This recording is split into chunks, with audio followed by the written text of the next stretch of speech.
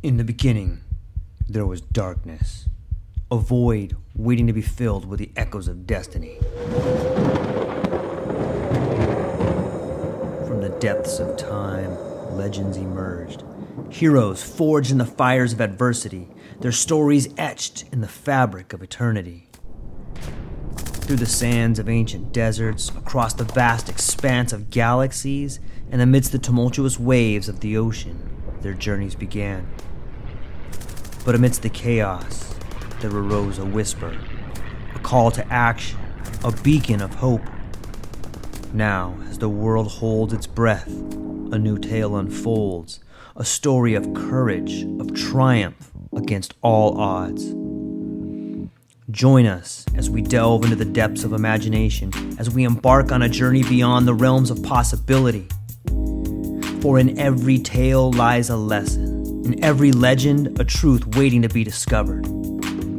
This is not just a podcast. This is an odyssey, a quest for knowledge, a quest for inspiration, a quest for the very essence of what it means to be human. Welcome, dear listeners, to a world of infinite possibilities. Welcome, dear listeners, to the True Life Podcast.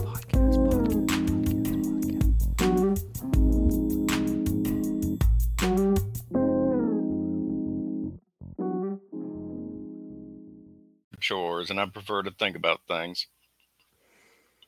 Yeah, I agree.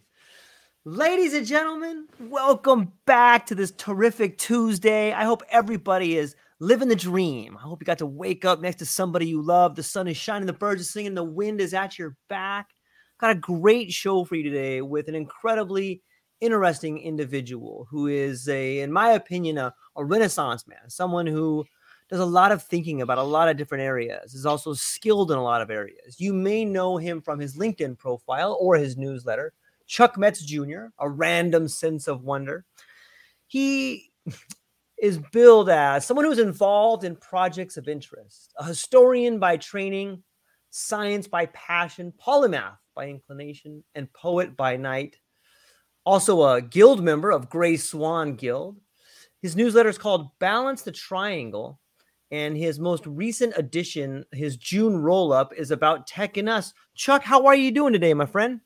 I'm doing fine. I'm enjoying this East Tennessee weather. We're close to the Great Smoky Mountains National Park, so we get to do a lot of outdoor stuff. Can't complain. Yeah. Even if you do complain, I've learned people don't listen. They do That's listen right. when you're paying some compliments, but I know that because I complain sometimes and I just see people's lights just shut hmm right off. Yes, I keep in mind.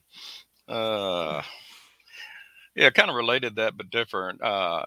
Boy, decades ago, somebody told me a cliche, and I had learned it the hard way.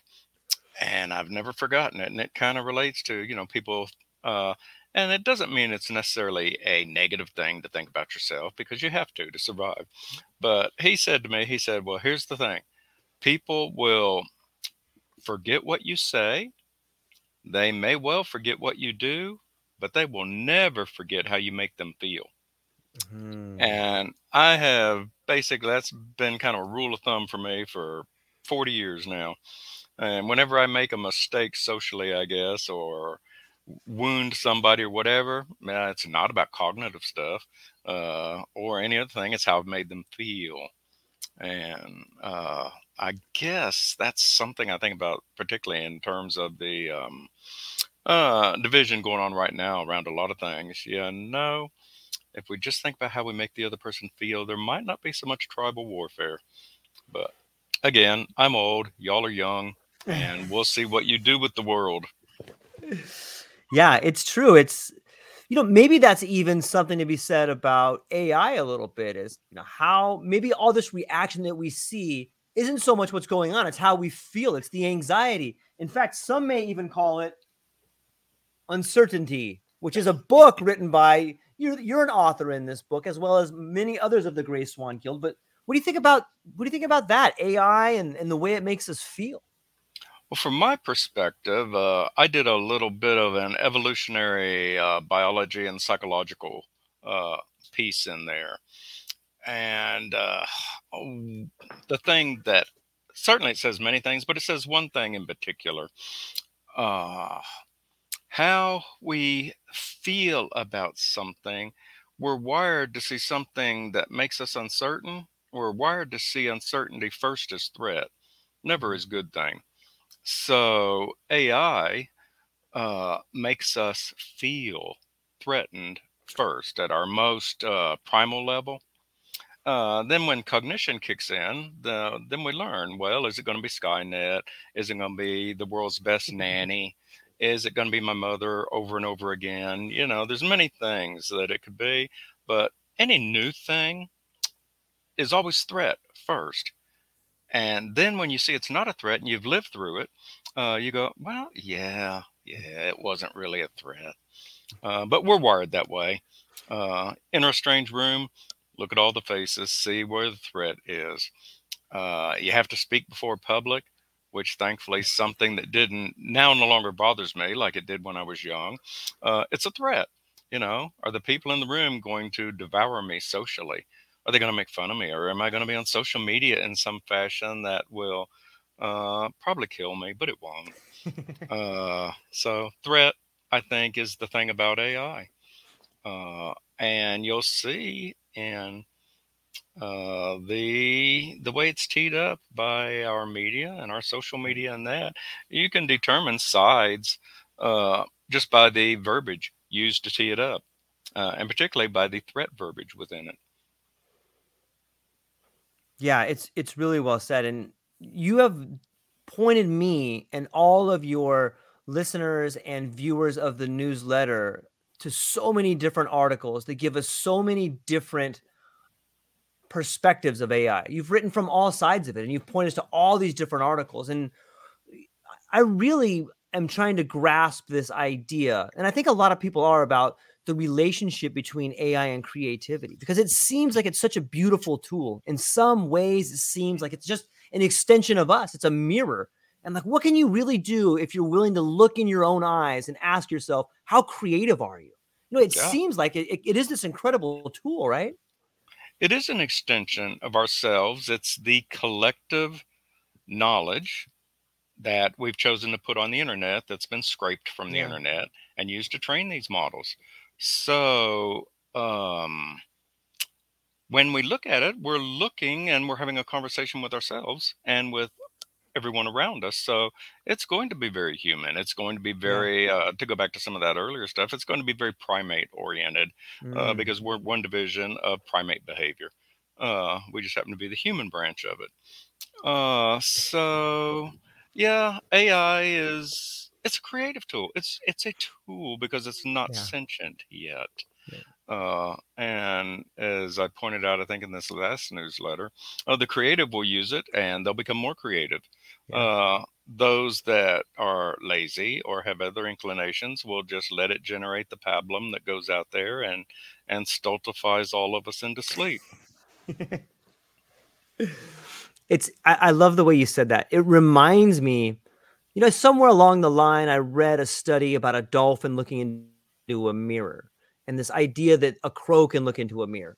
And in the Hmm. beginning, they're like, "Whoa!" You can see, according to the research I read, you can see the light bulb, the epiphany go off when they look in the mirror and they realize that's me. And I think that that's where we are with AI right now. Like, we're like, "Look, it does what I do. Look at this thing. It does this. It does that."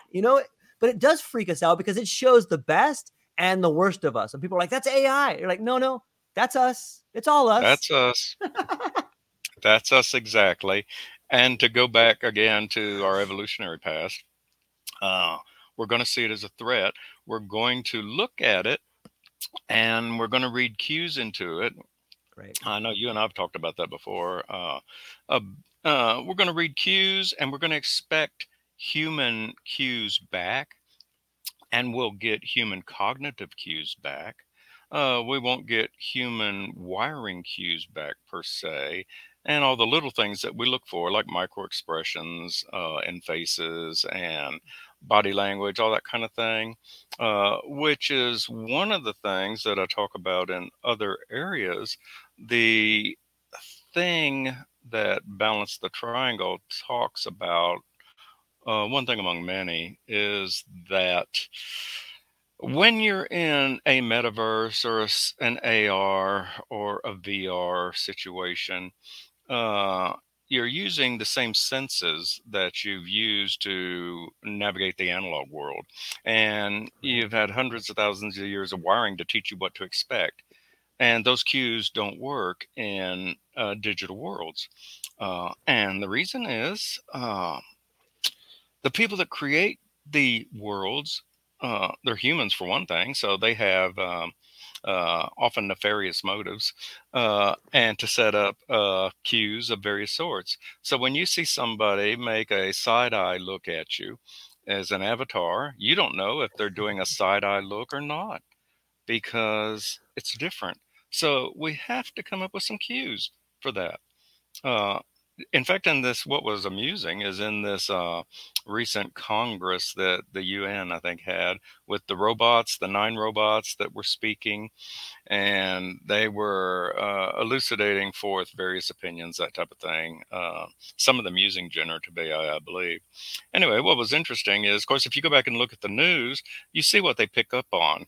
Well, it's going to threaten us. It's going to do this. It's going to do that.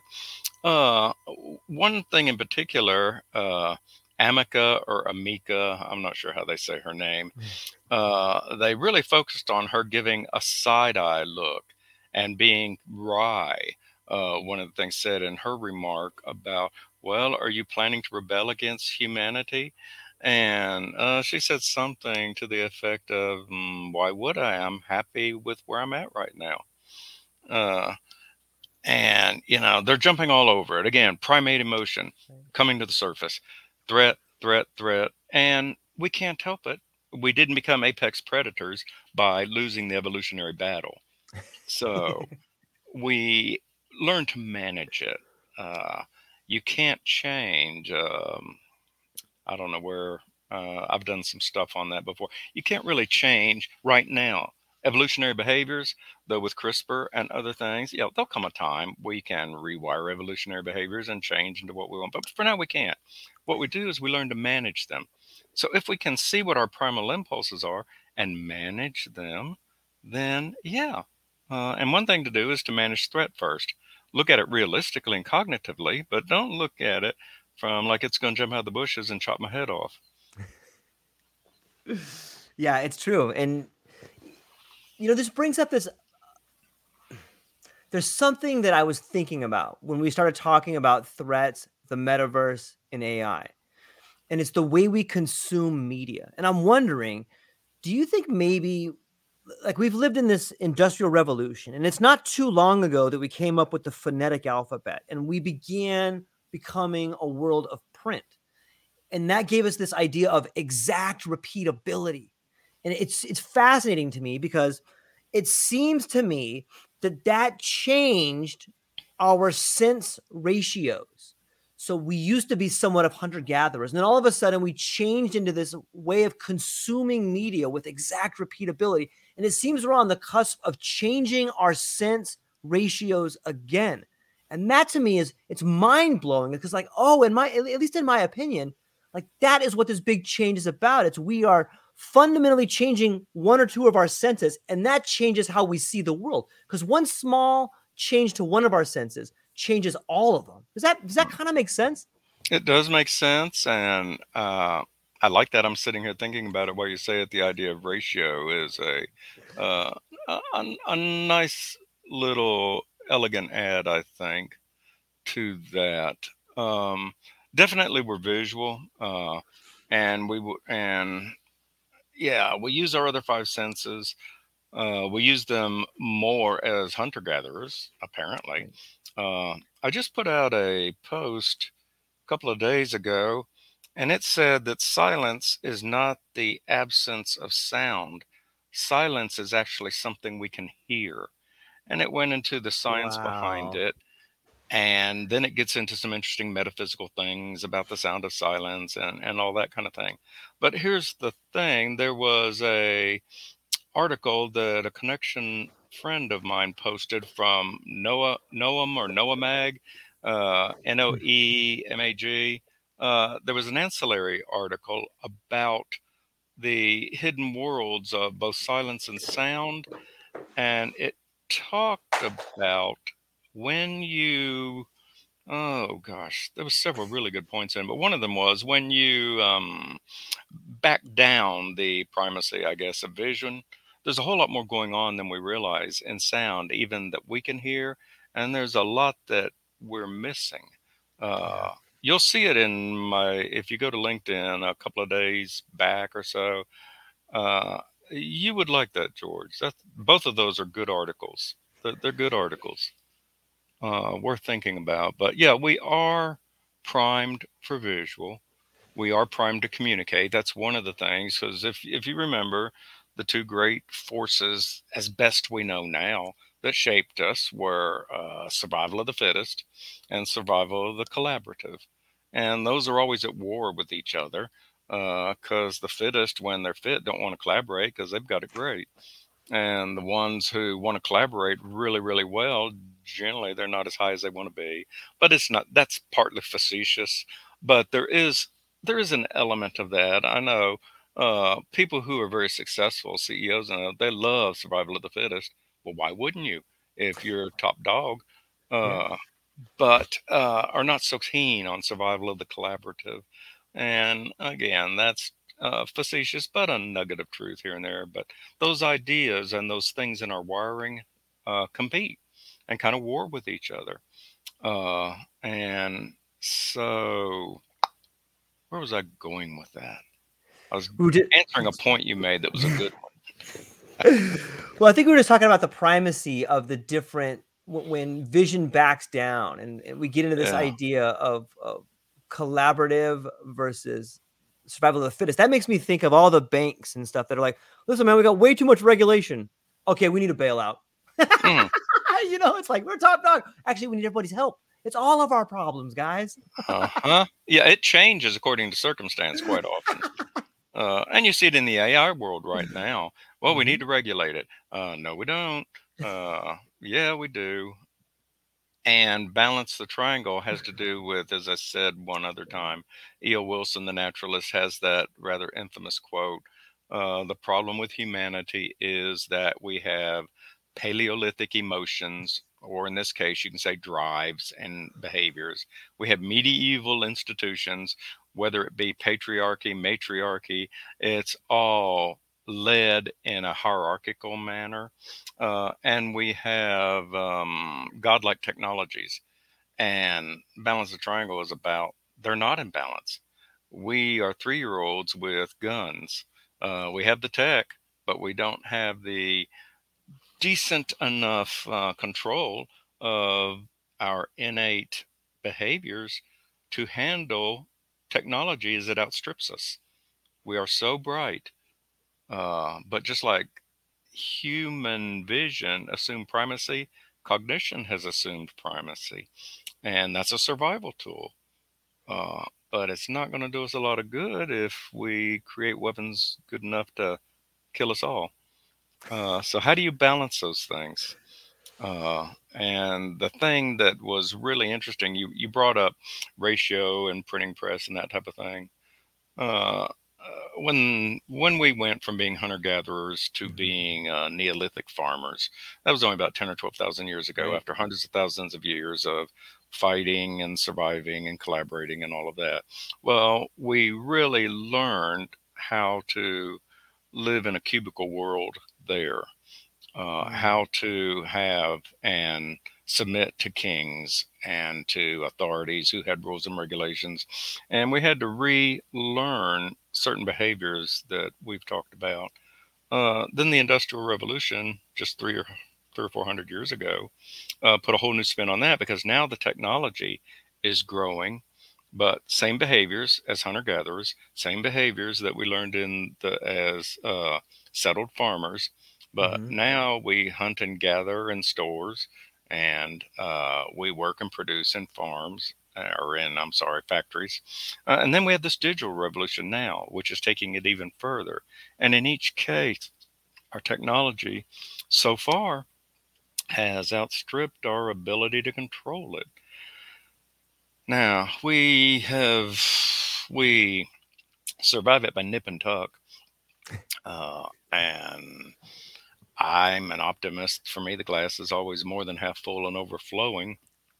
But there's it's a danger and something that we'll deal with. And I guess the point of my part in the uncertainty book was just to talk about that wiring. Right now, I guess my current project is from an evolutionary, psychological, biological, and genomics kind of blend. If we can understand and manage the more negative aspects of our wiring and emphasize the good aspects, then there's nowhere we can't go.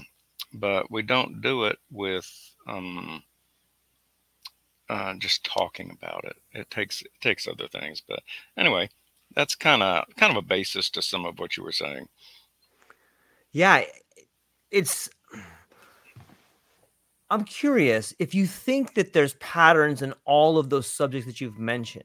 It seems to me that there's a great book called The Fourth Turning. And in that book, they talk about the reason why we repeat the mistakes of the past is because the people who've actually gone through the tragedies like World War I or World War II, by the time the next giant thing is about to pop off, those people that had to go through that tragedy are on their way out. So they no longer, the people in positions of authority, no longer have the conditioning to thoroughly understand how horrible something is. So it's this rhyming pattern, or I like to think of it as a helical model. Even though it rhymes, we're moving upwards. But do you see the patterns that move through all those subjects that you listed? And is there something that we can dig in there to try to fix it?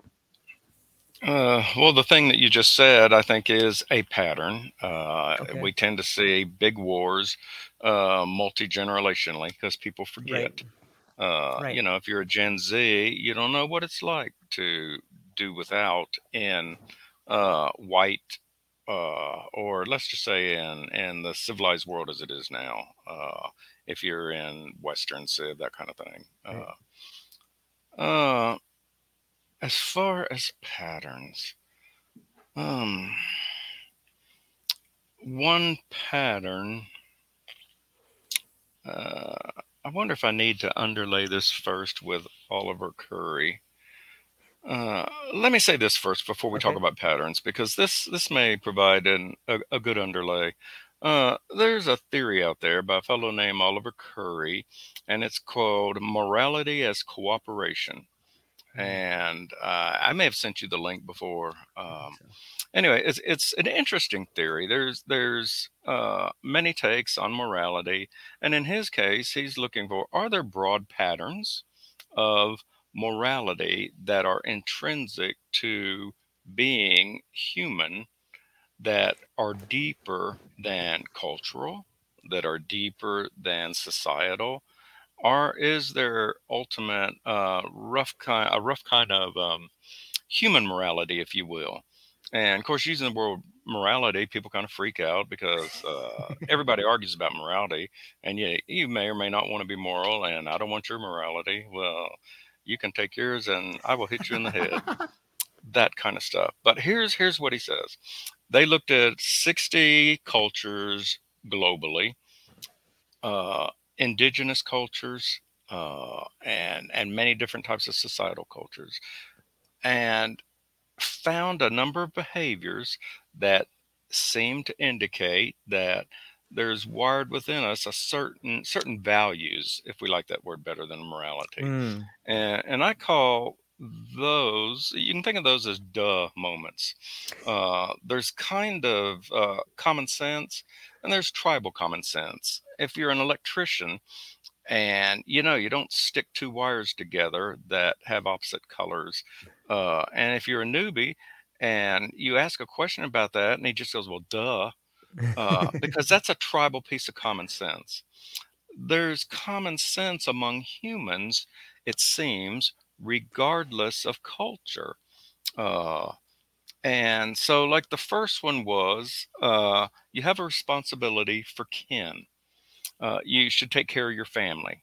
And and you look at somebody and say, well, should I take care of my children? And they just kind of go, duh. And whatever society we see parents, if they're neuronormal, I guess, if they're Right. not pathological in some form, you see parents taking care of their children. You see them taking care of their mothers, their fathers, this extended kin relationship. So he suggests that taking care of kin is wired within us, and that survival of the fittest and of the collaborative has wired that within human beings. Hmm. And you rarely find somebody who's not with that. A second one is you owe allegiance to your group, the whole tribal thing. And we seem wired to balkanize into groups wherever they are, whether it be employment groups or towns or social groups, whatever. We like to form groups, and that's neither good nor bad. It's amoral. It can become good or bad depending on how it's used. So he finds group behavior, tribal behavior, pretty universal among people. And there's five others. There's seven of them. I won't go through all of them right now. But the point is that when people realize and think about that, then collectively we can say underneath all our arguments about morality and values that have to do with the plethora of cultures that we have, those are all fine. We don't have to argue about culture. We can honor cultures. We can have cultural difference. We can have social difference. Because underneath that, we can Mm. kind of confidently say we're human. Therefore, we value family. We value our groups. We value this and this and this. And that gives us a common stake in the sand. And if we have that common stake, then we can build upon it to do other things. So, one of the things that to think about in this, one of the points I'm trying to get people to see is when we go into the digital world and we're navigating, whether it's Second Life or whether we're navigating Meta or any of the other things, we're going to use these values to judge whether this particular environment is good or bad. And we'll do that beneath all cultures. And so that has a twofold thing. It means people who develop these things had better realize that and design them, which then goes, well, bad actors are going to design it so that this and this and this. Well, yeah, they can push buttons and they do. But this is how people judge things. So that is a pattern that Right. goes across all of the evolutionary stages of civilization that I've seen, that we've seen. I was an ancient and medieval cultural historian in an earlier life, uh, and so that we do share that. So that is a pattern. And the nice thing is that human pattern becomes much more evident when we're dealing with the other, whoever that is, because we like others. We like to divide people into us and them. We do that automatically. And we need to learn to manage that. But we don't. We go to war. We do other things. But we do have tools managing a lot of it. I'm not saying that we're silly because we're not. We have emotional intelligence. We have cognitive things in businesses. We have so many different ways of realizing things. It's the doing of it that is so difficult. But the problem is we could get away with it for a couple 100,000 years because we were small groups with we all had the same rocks, we all had the same flints. Uh, Technology's changing that equation, and ever since 10,000 years ago, this new experiment in hierarchical stuff is becoming exacerbated. So we have billionaires, the ultimate right now hierarchy, top figures, Hmm. determining many, many, many things for the rest of us. That's neither good nor bad. That's part of the whole Neolithic experiment. But it becomes very problematic as the technology becomes greater. And it won't be too long before we have our first trillionaire. We may be getting close to that person now. I don't know. And if you read science fiction, which I do, just because of the great speculative knowledge it offers, when you have trillionaires who can do things with greater and greater power, well, you can see greater good or you can see greater bad. So the thing becomes, how do we promote the good that we're capable of? And we start, I think, by realizing, okay, here's the fundamental value system that we as humans have, and let's build upon that and quit arguing about whether your way of thinking is better than mine or whether your culture is foolish and mine isn't, and the layers above us. So I'm trying to look at that more fundamental Yeah. level at the moment. So that's sort of a roundabout way of getting to your question. Yeah, it's really well done. It makes me think a lot about history being older versions of ourselves, and how when I if I look at the older version of myself and I try to do it in a way that is objective, and I can be honest with myself. I go, look, I made some mistakes there. I should be careful because I tend to have this pattern that I do, or when I get angry, I act out, or when I do this. And in a way, we could do that collectively. It's very difficult, but I think it can be done. And, maybe one of the mistakes we're making is we're incentivizing the wrong things. Can you, as a historian or someone who has looked back and analyzed a lot of different time periods, is it possible that maybe we could incentivize kindness? Like, is there a reason like we don't do that, or can you think of groups that do that? We could incentivize many for positive things than we do now. Uh, the problem, I know I'm going to get blasted for some of this stuff, but that's I okay love it. too. Um, Part of the problem is that some of the most powerful folks, since we're in this Neolithic experiment at the moment, uh, the huge incentive is how to make the most money. Right. And if that's the major incentive without certain moral constraints, and we do put moral constraints on it, but gosh, they're not strong enough to compete with that urge of hunter gatherer collecting and building and needing. They're just not strong enough. We know what to do about climate change, but we don't do it. And it's not strong enough. We're doing things, and we Mhm. tend to do well when we're pushed against the wall. And Yeah. I'm seeing that, and we will do it. But uh, think about, and I'm trying to think of high level at the moment. There are things they incentivize, if you will, in Japan that Mm. are not incentivized here.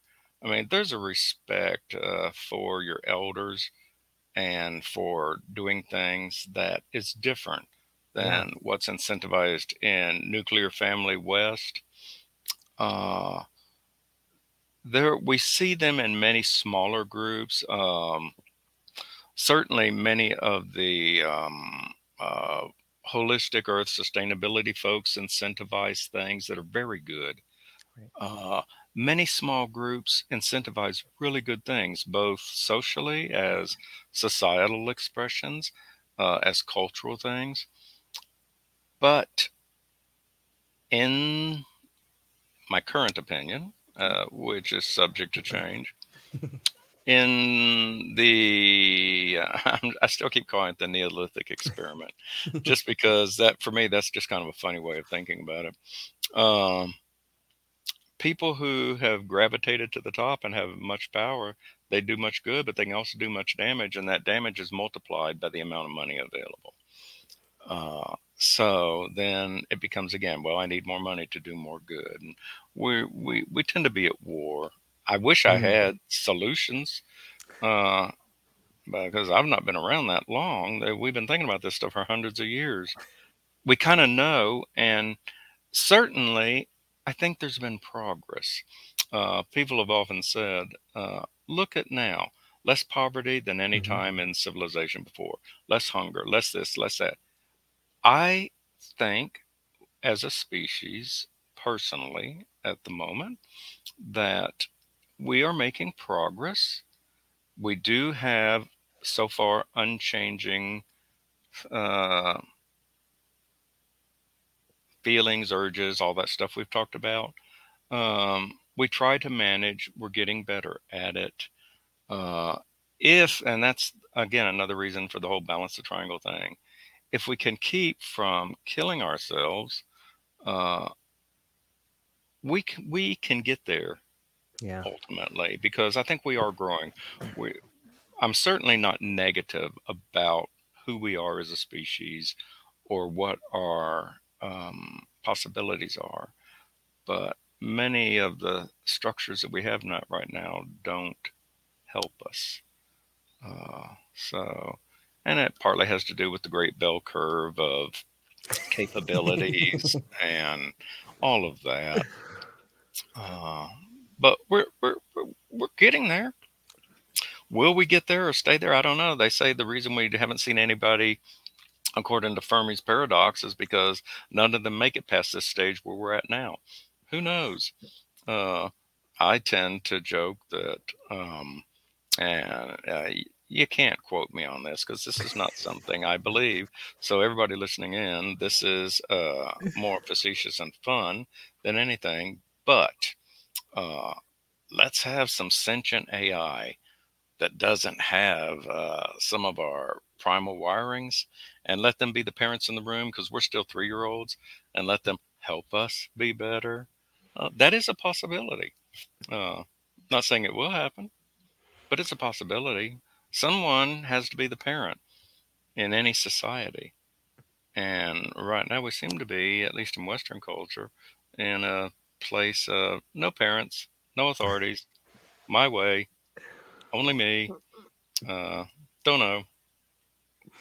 Yeah, it's so Lord of the Flies, the movie edition, not the book.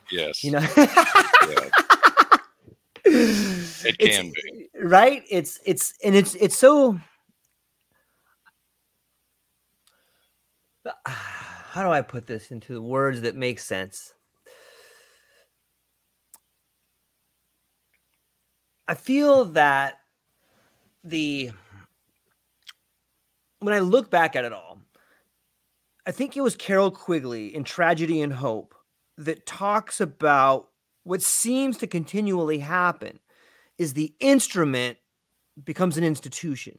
And that's where the corruption sets in. But if we just take that idea, the instrument becomes the institution, that's the stage of decay.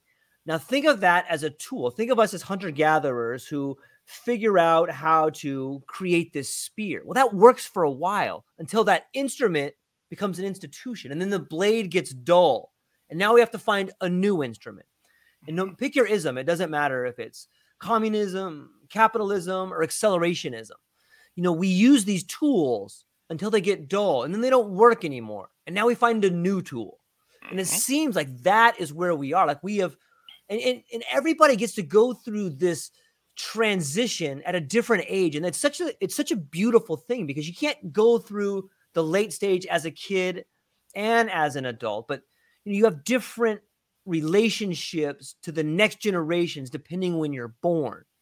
And so, I really like this idea of potentially the next step in the instrument becoming the institution is the evolution of this new instrument that is AI. And I do think it can be the adult in the room. The one thing that seems to dull the instrument and make it become an institution is this idea of corruption, be it rust or be it overuse. And one of the pillars of our community should be equal justice under the law. Like that should be the one thing that really at least clears the path for us all to walk on. And I think that an AI judge, I think that an AI lawyer could do that. Imagine if you didn't have a set of attorneys for the billionaires and then a public defender for the guy on the street. What if they had the same attorney? What if they had the same judge? Well, all of a sudden, that kind of evens out. I'm sure that there's ways to move around that, but that kind of evens out the playbook a little bit. And I think Yes, that's it something that can help does. us move forward, right? Precisely, it does that. And your idea fits uh, in very well with Max Weber, German sociologist, and what he says. And I think what's so grand about this particular theory is it fits in so well with our primal wiring. Yeah. Uh, he talks about how he talks about in a group of writings called On Charisma and Institution Building. I've talked about that before. And we're wired to look up to the leader. It's in our wiring. We're always going to look up to the leader. And that's one of the values that Curry talks about. And we either, uh, and we learn deference, how to show proper deference to an authority. That's one of our fundamental wirings. And So Weber says that in any new thing, where there's any strong leader or charismatic figure, he's the first generation. He gathers disciples, he gathers followers. They look up to him. And that strength of that tool, if you will, in this case, the tool is uh, the man is very strong. Second generation, when he passes, begins the dulling of the tool, as you say, because with the man no longer around, what they do is they talk about the good old days. Well, we used to do this and this and this.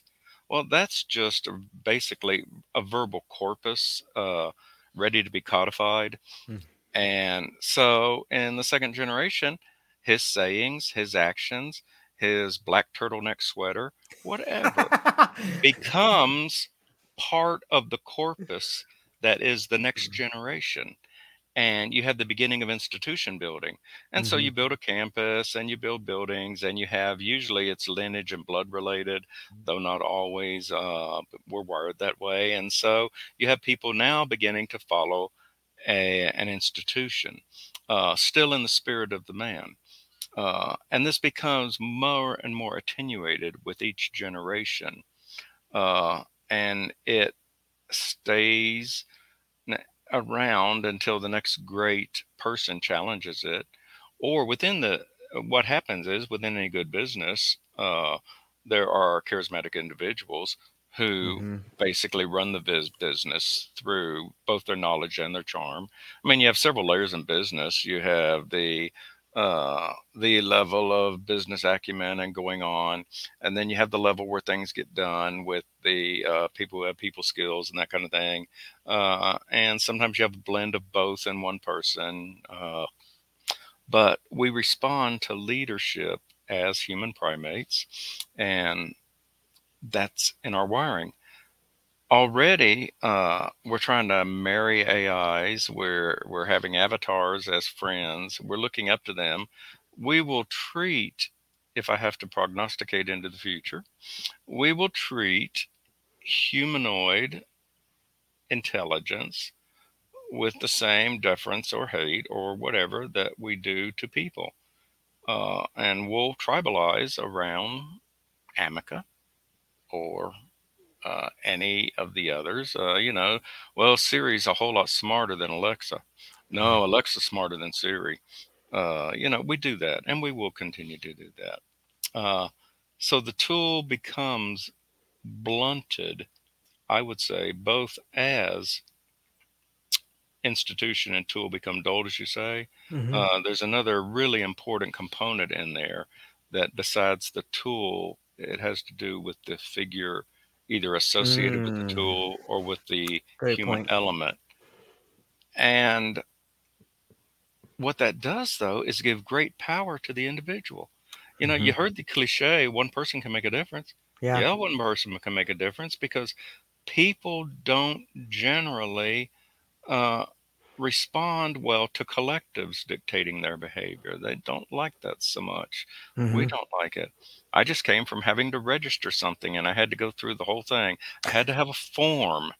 Uh, And God forbid, if I didn't have this form, then basically my DNA needs destroyed off the earth.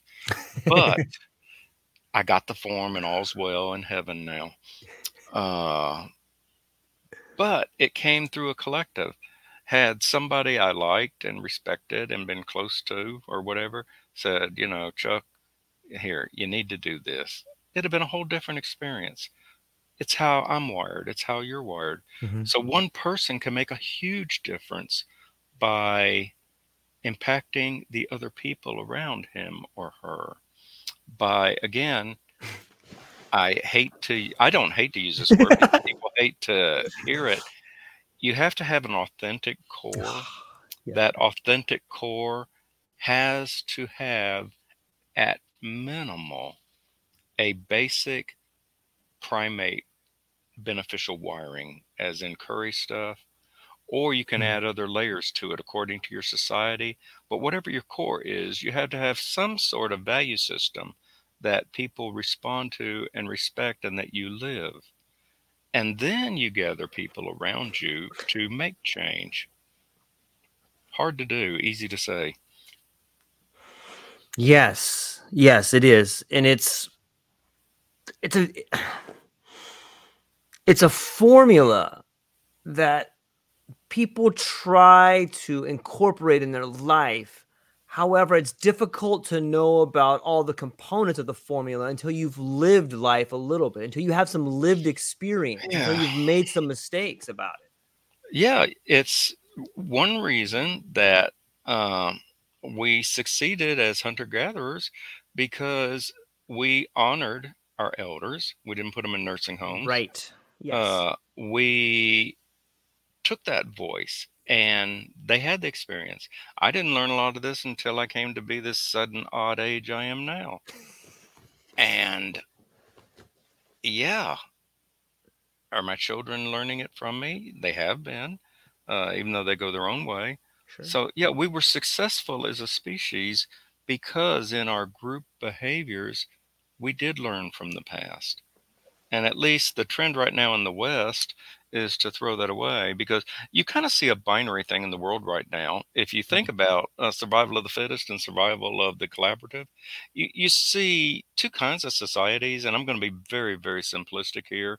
You Mm. see societies that tend to be more communal based and focus on the group, as some of the Eastern cultures have. Yeah.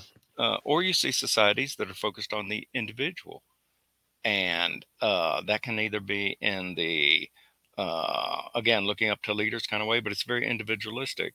Neither is right or wrong. They're two sides of the same evolutionary coin that birthed us, Mm. that has made us who we are. So both are valid and both are good, and you can be very useful and beneficial in both, uh, and you can blend them.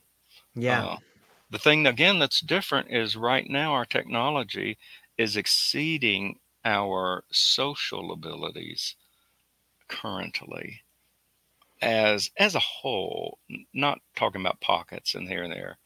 And there will be surviving pockets of folks if we do silly stuff, and they will have learned. But boy, it'd be nice to avoid it. Yeah, it certainly would. In some ways, I think that AI is, I like to think of it as lowercase AI. I Yeah. think that helps me see it in a way that is, oh yeah, I don't know why everyone puts it in, like, I guess it's the same scare tactic as, look at this, I'm screaming AI at you. But if you just think about it as lowercase, you begin to see it as the great democratizing tool that it is. It's like, okay, we're going to give the same way we decided that the nuclear armament would be a great strategy to keep us from going to nuclear war. The same with AI. Like, wouldn't it be, hey, everybody has this power now. Okay. It's such a powerful tool. Now everybody has it. And I think that if people could really wrap their mind around it, it takes us back to your idea of that, of the magnet. We're all one magnet. This is the North Pole, this is the South Pole, and it moves in that infinity sign around. And you're on that stream somewhere, and you're going to move through that stream. Sometimes you're the individual, sometimes you're the collective. And if you can understand that when you're at the top of the game and you're the top dog, realize that your time up there is limited. And so and maybe that's the thing. Maybe people that know that they're like, okay, I'm only going to be here for a little bit. I should maximize it. Maybe that's a strategy versus I don't know. It's Yeah, interesting to me. it has to do, and I'll throw this out because I Okay. won't get into this long discussion. Now that I'm old, uh, I've kind of felt this throughout most of my life. It seems to me now that there's only one great transformative force that can do all of this, and it's going to sound very cliche and perhaps silly, but and that is love and learning how to love. Now we see it in the world's Yeah. religions, we see it in the world's philosophies. Certainly, when I've seen great antagonism and many great this and that and that, uh, changes in behavior as people learn to care and love are transformative. And I don't have answers for the best way to do that. Religions have been fighting about it for centuries. But it seems to me that at its base level, that is something worth leveraging. Uh, and they do it many ways now. There's both secular and religious. I mean, I've Mm-hmm. seen the Center for Unlimited Love, I think I've seen, and compassion and empathy and all of this. Again, these are collaborative things that we learned and that got us where we're at. And if anything right now is going to hinder and hurt us so that we're kind of a footnote to the next generation or whatever, it's the fact that we're forgetting that the collaborative end of evolution got us where we're at, and it's why we're successful. It wasn't just survival of the fittest. Right. Now, if we want to go back to a dystopian world and be a gamer and be shooting everything in sight and do all of this survival of the fittest stuff, we can go back to that. That's not what got us to here. Mm-hmm. It got a few survivors to here. So if we go that route again, yeah, we can winnow us down to far less numbers and kind of repeat the cycle. But if we'll remember the collaborative part of this lesson, we don't have to go that route. So that I think that's one of the messages right now that's toughest that gets lost, assuming the whole Darwinian thing has some validity to it. Uh, and who knows? Uh, I just extrapolate from my behavior. Yeah. You know, it makes me wonder the we do seem to have this binary thing in us, but instead of it being an either or, it's better if it's a both and, right? Like if we can just Mhm. if we look at it like a battle, like we've sent out our special forces and we have really gotten to this idea of, you know, specialization. But if we just pull everybody back and regroup like we're von Clausewitz or something, we can go, okay, let's bring everybody back and we're going to do a new offensive. We're going to re-rally the troops. We're going to reorganize and then we're going to go at it again. Same way like a tide comes out and it goes in. The same way if you took a bottle of ink and threw it up against the wall and smash, it dribbles down the wall. And at the very end of that ink is these little curly cues, but and it looks all unique. And then you look at the spot where it's smashed against the wall, and it's a big blotch. Like it's still the same ink, even though it's intricate and beautiful over here and it looks special. It's still the same ink as it is over there. We forget that. And I wanted to speak to this idea of love as well. And it's how much of the world we live in is a direct reflection of an absence of self-love in the individual. Do you think that there's a connection there? Certainly, self love. Yeah, there's many connections with that. According to psychologists of various stripes, you can't be whole as a human Mm. if you don't have a, a, a decent, normal, whatever that is, amount of self love. Uh, you can certainly go well and beyond it. And we see that you can go well and beyond below it. So I guess in the great bell curve again, what is that bell curve center of self love? Uh, So yeah, you have to love yourself. If you don't love yourself, it's hard to love other folks. But again, what's interesting, again, without having to go too far in this, I just tee up this without having to beat on it too much.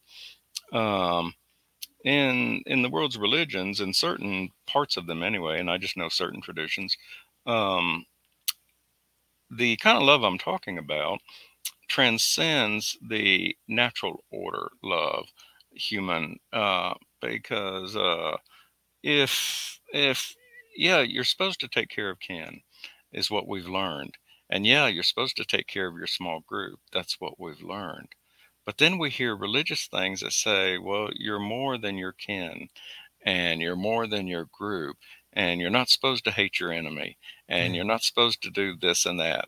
That's a whole different moral message than what we're wired to do, which is what makes various aspects of both secular and religious philosophy powerful, because it's that idea of something that transcends human wiring, that's bigger Mm. than human wiring. And which is kind of what we've been talking about all Yeah. along this hour. How do we transcend the limitations of human wiring so that its flowering can happen? Uh, and again, religious traditions use different words for that cage that we find ourselves in, and they have different words for it. How do we transcend that and flower? Uh, and there's many thoughts on that, way longer than we can talk about today. But uh, the point is, whether it's that or whether what we're talking about earlier, at least from what I'm currently thinking about, is how do we transcend our wiring so that we are the best of where we are as a species, and monitor and manage the negative aspects of it. And that's what we keep struggling with generation after generation, with different philosophies and different societies and different technologies. And we'll keep doing it. As I said, I think that there's growth in there. So, as far as the AI part, I'm certainly not an AI fanboy, but uh, I like it because it's a good tool. Hmm. Certainly, Chat GPT and its Yeah. kin have been very helpful in what I do. It certainly has taken away the tedium of what, if I had money, I would do and have researchers do, and then do the writing. Now I've got an unpaid uh, or very cheap researcher doing the basics and allowing me to be creative and leverage it out. And since I have fairly limited time, I'm trying to get a lot done in just a few years here before I pass on into my whatever I find. But that being said, I think at the moment uh, is the great transformative technology, at least equivalent to the Industrial Revolution. It's will probably be the biggest technological change agent of our current technology cycle. And from it, we'll go on into the next technology cycle. So that's my crystal ball. And I won't be around to see if I'm right or wrong, but some of y'all will. Uh, and so, yeah, I have great hopes.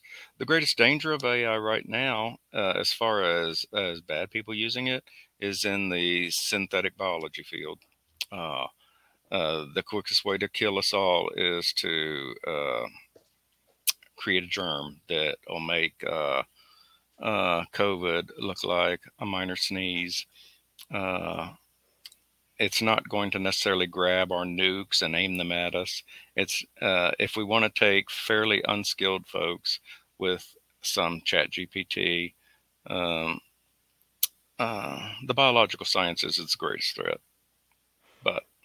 someone may, well, and I'm very educable. That's why I love these kinds of things, because I throw Yeah. things out, people throw other things out, and I learn more and add to it. But right now, the greatest threat I see is in the biological sciences, as far as using, whether it's ChatGPT, AI, or other things, because it doesn't take but a few ounces of a particularly lethal something, whether it's biological or chemically made, to wipe out a great deal of us. So it'd be nice to get AI under some sort of control before we have little garage labs running LLMs on biology. Yeah, it's so fascinating to me because it reminds me back to this idea of polarities and magnets and the two competing forces. It is the multinational corporations, it is the billionaires that are creating the threat of the guy in his garage creating a virus that'll wipe out everybody. And Yes. they it's like this, and you can hear the panic in their voices. Hey man, we got to shut down AI. Why? Because this old guy over here might do something crazy. Whoa, whoa, whoa. What about you? You're the guy with all the money. You're the guy with all the power. They're like, yeah, don't worry about us. We're fine. And so the guy in the garage that's ready to create a new COVID virus is just the mirror image of the trillionaire. And they don't like what they see. That guy's crazy. No, you're crazy. And you're both crazy. But it does bring up this idea, especially when you talk about how it's potential for you may not be here to see this greatest technological shift. And then you said, it could be the greatest message we get. That sounds a lot like Jesus Christ in a way. And it brings up this idea of the spiritual nature of AI. What do you think is the connection between spirituality or the current lack thereof and AI? AI is a reflection currently of all of us. So within that large database are our religious ideas, Yep. our spiritual ideas, and our secular ideas. So when we ask it religious questions, we're certainly going to get back institutional religious answers, because that's in there. Now, spirituality tends to be, it's different than religion in the sense that it tends to be internal to an individual. Uh, Mm-hmm. and it may be predicated upon beliefs, or experiences, or cognitive knowledge. But whatever the basis is, it's a privately practiced thing. Um, and you'll get a little bit of that in the database, because what's been scraped will Mm, be some of those right. experiences as well.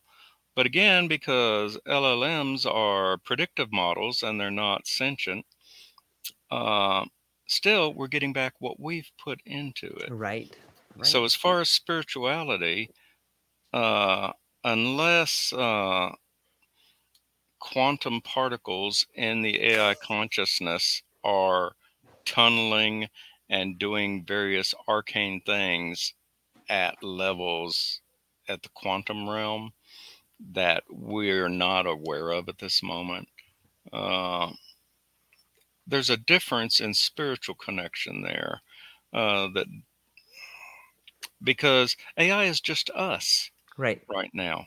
So whatever spirituality it will have or has right now is ours, collectively, all there in one huge pot. Um, it is interesting, though, that again, as we think about quantum, uh, they're seeing other evidences of quantum processes in quote unquote wet biological systems. Uh, Mm, and photosynthesis is one that they talk about. I put an article up the other day about, if you want to see quantum physics, look at your nose, and it talks about the sense of smell and blah blah blah, this and that. Uh, so we don't understand enough. I can certainly spin 50 scenarios of what could be metaphysical going on, all mhm. speculative. And I've probably thought about them all. Um, do I have a rational way to pick one above the other? No. Um, what I have is my personal experience and what has worked for me. Um, so, the old say, what is truth? The question Hmm. is. Um, I have to think personally that the universe is obviously larger than we are. Right. Uh, and we've always tried to understand the universe in terms of whatever our greatest prevailing technology was at the time. So now we've moved from the clockmaker's universe to a more, we like to think of the universe now in quantum terms, because we don't fully understand it. And we tend to push the numinous and the metaphysical into unknown territory. And then people use that as an argument on the other side to say, well, we keep learning more and more and more. So obviously there's nothing there because every time we go farther out, we find nothing. Well, we're 3 year olds, and how can we're on the cusp of understanding so much, but it's such a tiny amount. So who knows? Some of the greatest uh, spiritual people I know have been physicists because of what they see. But again, we have to differentiate. Where we get into trouble is we take our religions and they tend to be second generation um, codifications of the original charismatic founder. Mm-hmm. And so spirituality tends to look to that founder and do what he or she did and live a life of whatever the principles are of that founder. But then the institution built upon that founder generally has very primate characteristics that people get irritated with. So why is there hierarchy? Why is there this? They say. Well, what about this? What about this? Well, that doesn't devalue the principles of the thought stream that engendered it. All it does is show what we do as a human species with that thought stream. And because of the way that we were wired, we can't help but put it into contextual framework of what we're comfortable with. Which is why I said with love, when you have a tradition and it says, I tell you to love your enemies. Well, as primates, we go, that's stupid. That is Yeah. ignorant because that's not what we learned over 300,000 years. Well, what if that is actually a revelation of transformation that could happen Mm-hmm. that isn't just religious tradition, but actually has basis within the normal workings of whether it be quantum or whatever. And again, you can spin. I could create a religion now out of things. You could. We could throw up a few things, and there'd be people. They've already had sermons from AI in Mm-hmm. churches, and this and that. AI is us. It's Yeah. not them. It's not the other. It's not the thing we have to fear. It's us. But it's good us and it's bad us. Mm-hmm. And the point will be, what do we do with it? And both philosophies and religious traditions and codifications of civil law and various things talk about what we do and should do with these things. Uh, but again, remember that all of this is layered upon the substrate of what is it to be human. Mm-hmm. And though we hate to say that because, well, and I mean no disrespect in this, but when somebody tells me, well, my truth is not your truth, my truth is my truth. Well, yeah, it may be, but that truth is on top of how you're wired. And actually, our truth is this, this, this, and this. Now, you may have an understanding of something in a specific, but you're well on a layer above what we have in common. So you're welcome to your truth. There's nothing wrong with it. But the truth of the truth is that we're human Yeah. together, and that's what carries us. Yep. And at that fundamental layer, then there's not much conflict.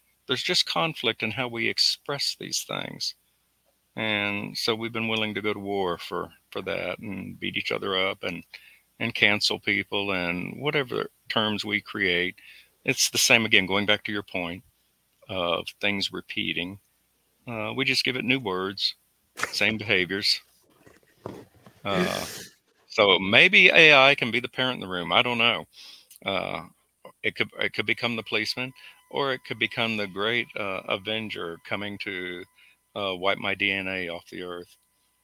I say that only because it was interesting. I saw a funny little show the other day, and oh, what was the name of the series? Occasionally, I catch uh, Love, Sex, and Robots. Something. There's a little show out there. It does little 10-minute flicks. I don't know if you've seen it. Anyway, it had this great little 10-minute cartoon, and this lady had uh, hit the wrong button on her self-cleaning vacuum, and she lived in a retirement village, and it had gone into the mode of, okay, I destroy all life forms in your house. However it got to that, and so she's on the phone trying to fix it, and she's running from the robot, and it's doing this and that, and at the very end she had managed to shoot it with a shotgun and thought it was all over. Finally she had won. uh, and so the guy's still on the phone with her, says, "Uh-oh, when you do that, you've put it into mode of calling out to help to all the other robots in the world. And now you are on the plane of you will be pursued until all genetic DNA trace of you is eradicated from the planet." And that's where it ended. It was just such a funny, humorous take on dystopia and tech. But great idea. So I've been hung up on, well, I've left DNA lots of places. If it were going to eradicate all traces of my DNA from this planet, where would it have to go? That's been my mind game today. Yeah, it sounds like a Philip K. Dick novel in a way, like a Minority Very, Report or something. very much, very much. Who are some of your favorite science fiction authors, or do you have like a series or a book, or is there a certain genre that you like of it? I don't know if I have favorite Right. authors anymore. My favorite genre are speculative, whether science fiction or not, but particularly speculative works of fiction that look at people and their behaviors and their relationship with technology, Mm, which is kind of where I work and live. So I tend to like hard science fiction for that reason. mm, It does explore those themes. And of course, those that deal with themes around ultimate meaning, hmm. uh, ultimate this and that. Uh, I don't know. I'm now old enough. I've read so many. I couldn't say. But I do like those that are not. They're not just morbid to frighten you or that, Yeah. but that they look at the challenges of what it means to be human in the environment in which you find yourself. Again, which is the thing about balance the triangle. What does it mean to be human in this environment? Well, we've known what it means to be human in the civilizations up to now. But what does it mean to be human in a digital world, in a Yeah. social media world, in an AI world, and in a world where if I'm not fully grown up, or if I'm not fully going to be nice for whatever reason, then I can have the biggest club ever was. How do Yeah. we deal with that? So that's what I'm thinking about. But yeah,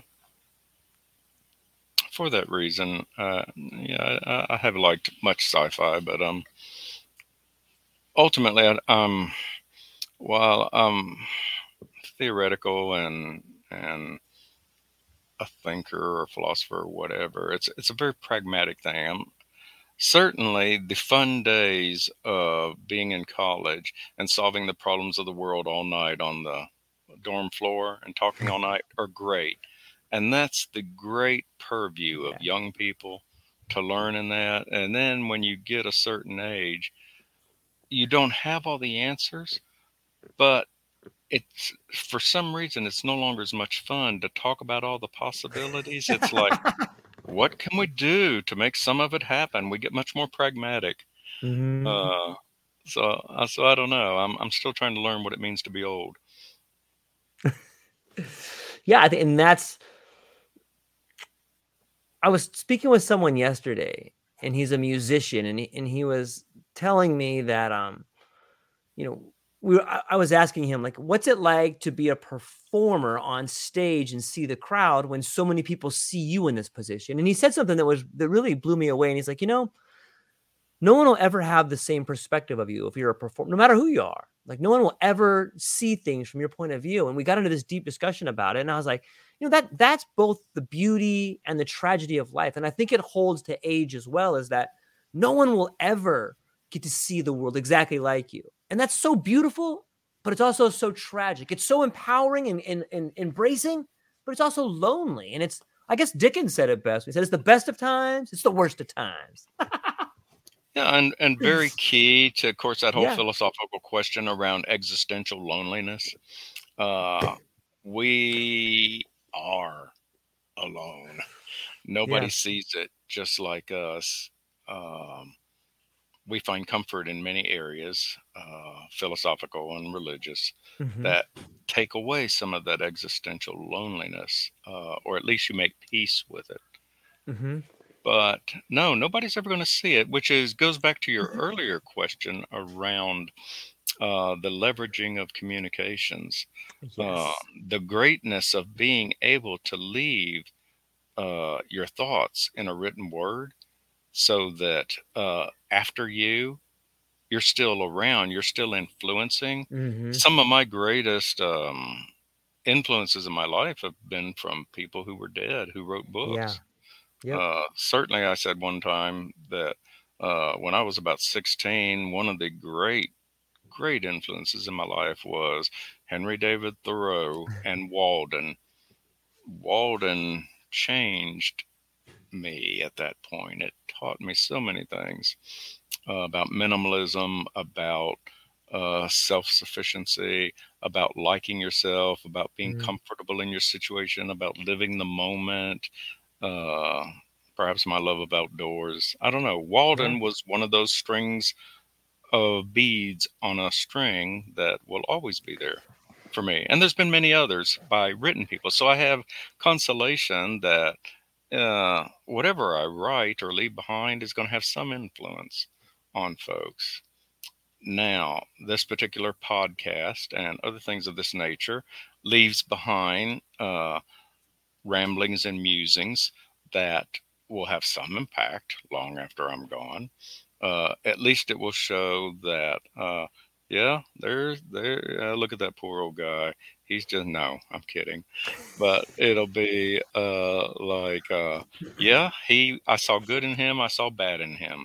I saw he was wrong on this and right on that. But what they will have seen is I lived and I thought, and some things that I care about, uh, will live on. So the communication thing, if we ultimately can upload our consciousness onto a digital platform, there'll be even more of that. If religious traditions are right and there's some form of immortality, uh, then we're going to have even more influence. So who knows? But at some point, we have varying degrees of influence. Uh, so, I've got just a few years. I still think I'm 35 Of inside. course. And as long as I don't look in the mirror, I am 35. And I don't know what happened. Um, hmm. Yeah, think of the old guy. I want to tell a story just for this Yeah, reason, 'cause please. it's my favorite little Please. story of late. Um, I'm getting ready to turn 70. Can't believe it. Uh, and always been young at heart, whatever. So I always like to do new things. So I've been building a sailing kayak. Now, to build this sailing kayak, I've had to learn a number of things. And I've just about got it done. We're getting ready to splash it, as they say. But I have this great story. I've told my children, I said, now this is what you need to do when I'm in the nursing home. To test the sail, I had to set it up in a holder on the patio. and let the wind catch it from different angles and see how the sail was adjusting, make sure the curvature was right, the battens were correct, all of that. Uh, and so I had this image, and I said, someday, uh, when I'm in a nursing home, and I'm joking because I told them I'm going to die on a mountain by myself. Nice. But someday, when I'm in the nursing home, I said, you just put a sail in the courtyard, and I'll sit there in my wheelchair, and all the nurses can go by and they say, look at that poor old man. He thinks he's sailing. And I'll be sitting there just adjusting the wind on the sail, and I'll be in my own space. And my truth, if you will be, oh, this feels just like when I used to sail the kayak. Uh, and meanwhile, from the other perspective, it'll be that poor old man. So there's an image, a guy in a nursing home holding a sail. I might have to write a short story about that. I don't know. Y- But yeah. Love, sex, anyway, and so whatever sailing. your yeah, whatever your private hobby is, the things you love to do, just think about how will you do that in a nursing home. You're still young, Mm. but creeps up. Yeah. It brings about to me this idea about communication and language and leaving things behind. And I guess first I'll say that when they talk about when I often read things about the singularity, whether it's the Singularity University or some of the thinkers that seem to be giving speeches sometimes, they do talk about in the future you'll be able to upload your consciousness. But I think a bigger idea is that we're already doing that. And it's not like one Mhm. individual is going to upload their consciousness. Like collectively, we're all uploading our consciousness. It's not like you're going to live forever as an individual. And I think it's kind of funny because I see a lot of people in positions really high up that believe it seems to me they believe they'll live forever by uploading their consciousness. But I think that the Singularity Project is that the world, by everybody putting out a little bit of content, uploads the human consciousness. You know what I mean? Well, I think they get it twisted. we've done that already, Yeah. certainly, but we just took a major step by creating Chat GPT. Because Yes. in Yeah. large language models, again, they're just accretions of all of our consciousness. And Right. so it's all there, Mm-hmm. ready to be mined by asking it questions. And it's such a primitive thing, Yeah. this particular LLM thing we're on. It's easy to imagine not even that many iterations down the road of the complexity that can come from that collective consciousness. And who's to Yeah. say how easy it would be to have a you collective that if you want to call it out and talk to me, that it would be easy to scrape from everything about me that's been uploaded Yeah. to have the essence of what I thought, not my soul. I'm not talking about that. I'm talking about the essence of who I was and what I thought. That's not so far off. Uh, Certainly, ChatGPT is a primitive step in that direction. But again, it's us. And as you say, it is us collectively in there. And since people keep arguing back and forth on whether the universe is a hologram or whether it's a matrix or whether it's this or that, and they make cases, decent cases on both sides, Yeah. I read them. uh, who's to say that whatever aspects are embedded within various parts of our theologies and philosophies and that uh, don't point to a secularized version, if you will, uh, which won't mean it's Mm. secular. It means, well, it's different than what the tales said. The tales Mm. are often Mm. metaphorical. So who knows what eternity looks like and what us living forever, should we live forever, looks like. There's so many ways it can go. But I would say that, if we don't somehow learn to love and learn certain very valuable moral lessons, then the usefulness of that particular collective may not be all that useful. So I don't know. Again, so many places I could speculate and go on that Yeah. are wonderful discussions we can have. But So I recently heard this quote that said the usefulness of a cup is in its emptiness. Uh-huh. And maybe what's happening with ChatGPT, maybe what's happening with us is that we are realizing how empty we are and it scares us. But we should be thinking, wow, now we can fill ourselves up. And what I mean by that is that, when we think about the word history, I think about the word his story. Uh-huh. Because my story is definitely different than someone who lives in Japan's story or someone who lives in India's story. The story in Hawaii is definitely different than the story in California. In the story in Hawaii on the Big Island is different than the story on Oahu. We get Uh-huh. back to this idea of groups.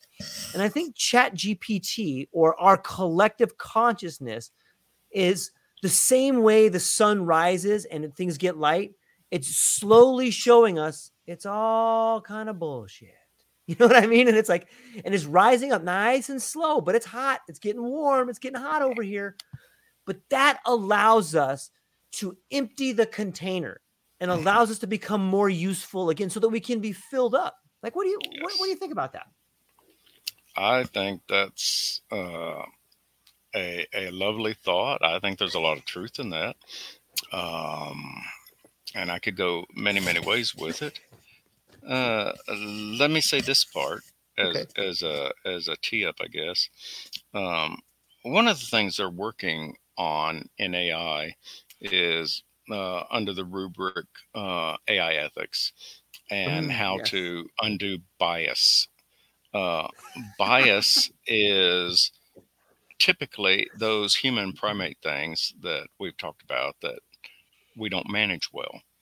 And we're hoping that we can teach AI to manage it better than we do. Uh, so we're on the right page trying to do Right. that, Right. and it will manage it better than we do. Quite honestly, I think, Yeah. because Sure. it won't have to deal with intrinsic evolutionary wiring. It has a different progenitor. Uh, but with that, so it is the empty cup that we could create a container that's empty and doesn't that has successfully taken care of the human wiring biases that we have. Mm-hmm. Uh, and then to factor in another thing you said that was interesting is if you remember, LLMs are educated by what they scraped from the internet. Now, who among us would suggest that the internet is the finest expression of human thought that ever was? And then you said that, what might be a good emphasis in another culture? What might we try to teach? Uh, so at some point, LLMs have to scrape from something besides the internet, and that'll be something else. And no doubt, what can I say there? Um, there are LLMs in existence, I'm sure, that scrape really interesting material that serve who knows what purposes. Right. We can speculate DARPA, we can speculate all kinds of interesting things. Sure. But to say the empty cup, we can empty the cup, make the container free of bias, and we can train it on many more things than just the toxic aspects of capitalism Mm-hmm. and just the social media wanderings of the internet. Uh, so it's kind of amazing in a way that Yeah. ChatGPT is as sane as it is, because I expected a more insane large language model. But this one is not too bad. So the fact that it hallucinates some, that's kind of not surprising considering the mother that birthed it. Uh, I I don't know. So who knows what experiments are being done there? I'm sure there's some great ones. I know, like in Yeah. biology, they're creating large language models, feeding it with the best of the biological sciences to give answers. And we can do that. So if we can define from a moral standpoint, again, if we can quit arguing over upper level things and agree, if we can kind of agree that there's a Mm-hmm. human value system that is good. And if we can create the container there and leave it empty, then yeah, I think it could fill up really interestingly. Yeah, I agree. I do think that we're going to find that it's just our image. It's a mirror of us, and it's interesting to me that there are people at the top, and maybe they have clearly they have access to information that I don't have, but it just seems like one of the biggest flaws we always make, and I'm trying to put this in my life as well as people that maybe are in positions of government or corporations or are really great thinkers, is that we do look up to people and we have role models. And if you're a role model, you can't say, do as I say, not as I do. Like you have to do. Right. And like we'll never, ever achieve the level of camaraderie or the level of equity that we want when the people at the very top refuse to play by the rules. And I put myself in that category. If I live in Hawaii and I have all these things, I can't people that may live in a less fortunate environment look at me the same way that I look at people that have more than me. And so it's quite a conundrum, but I do think ChatGPT has helped me understand that more and help me understand with some of the anger issues that I have, or understand with the lack of empathy, or flip those things around and really helps me create.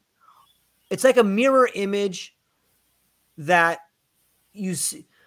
When you look in the mirror and you see, like when I put my left arm up, my right arm comes up. But it's ChatGPT is almost like you're looking at the actual mirror image. I think there's a word for that, but yeah, it kind of goes back to the old saying, "You see through a glass darkly, but I've never heard that before.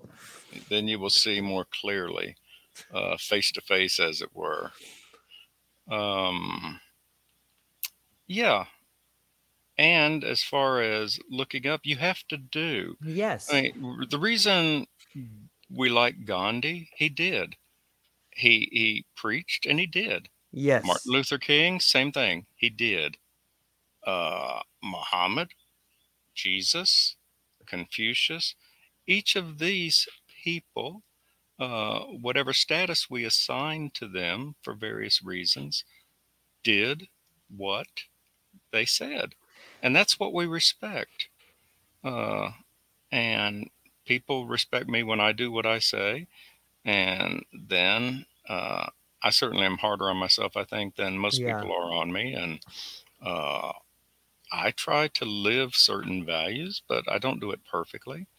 But uh, I certainly am committed to doing it.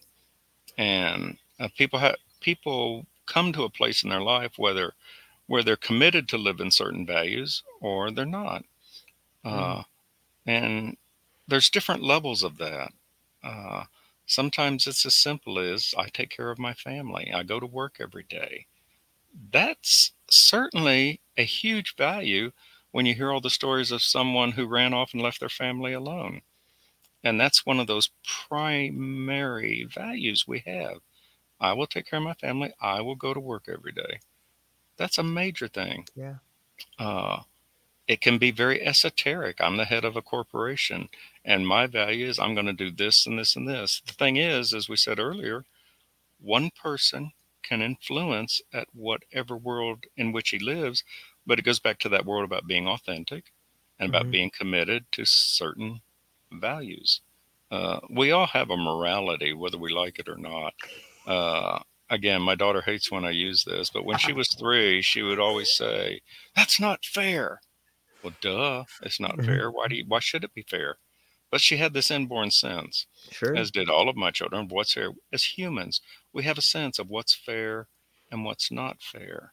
We have an agreed upon, for the most part, value system. Mm-hmm. And we break it for many reasons, usually pragmatic. Most of us aren't sociopaths. Uh, and, well, I couldn't go to work today because I really needed a mental health day to go fishing. Well, okay, that's okay in that situation. But individually, that's where the my truth thing comes in. Mm-hmm. I find my way to try to live the values. But it's that disagreement upon values. And so if we simplify them and put them in a vessel of empathy and compassion and love and the whole collaborative end of where we were sent from an evolutionary standpoint, then we flourish. And what we may well find out if we don't collaborate better in this culture war scenario currently going on is, like many societies I've seen as a historian in the past, yeah, that society will fail and fall away because it was too busy bickering about individual things and not living out this, and this. And evolution is ruthless in that, yeah, it is survival of the fittest. And it is survival of the collaborative. And any species, and our species in particular, which moves away from those two imperatives, we suffer the consequences. And right now, the collaborative is at a very low part in many parts of the world. And there's many reasons for it. That's Sure. not aspersions upon people and our natures. Hmm. It's environments. Quite often, it's environments that create it because there is a lot of injustice in the world, and there are many things to promote that thought. So so we can be tender with each other Yeah. because we all have a hard time. In your opinion, do you think that the the current world and the large language models and in this world of AI that's emerging, do you think it has made things more transparent, or do you think it's making things more opaque? Hmm. Oh, that's a complexity question around complex systems. Um, I don't think AI is making things more opaque. I don't think technology is necessarily making things more opaque, nor particularly transparent. I guess my ball in the park at the moment is that it's complicating those two issues. And where things are clear, it's bringing more clarity. Mm. But where they're opaque, it's not necessarily making that opaqueness any thinner at the moment because it's still very primitive. Because remember, it's just a first iteration of who we are. Uh, I think it will ultimately, and I don't mean the final version, but in versions to come, I suspect it will make things increasingly clear. Mm. So I think the end result is clarity, but it's not at that point now. Yeah, it seems to me that a lot of our supply chains are like a legacy Rube Goldberg machine that's like made to make money. You know what I mean? It's Mm, it's like it was set up this way, and then it kicks the ball, and then it rolls down this track, and then it pushes over a domino. But it's done that way so that things funnel in a certain way. In the same way that we have beautiful clockmakers that make beautiful gears that turn everything perfectly, we went from this beautiful watch that's awesome to like a digital watch because it was easier. And it kind of mm, seems like the digital world that's emerging is taking away that Rube Goldberg machine or even a more beautiful clockwork like machine, and it's just streamlining. And at some point in time, even though the elegance of that beautiful handmade watch is amazing, it doesn't become affordable and it gives way to the digital revolution. You go from a mm. Swiss made watch to a Casio, but they both tell time. Right. And yeah, to your point there, supply chains are very much creatures of the Industrial Revolution Yes. and then of the Neolithic because it was a different type of thing. Uh, but they're digitizing supply chains But the concept of supply Mm. chain is still very much a analog world concept. Supply chain is different in a totally digital world, and right now we're in a digital world that blends the two. Mm-hmm.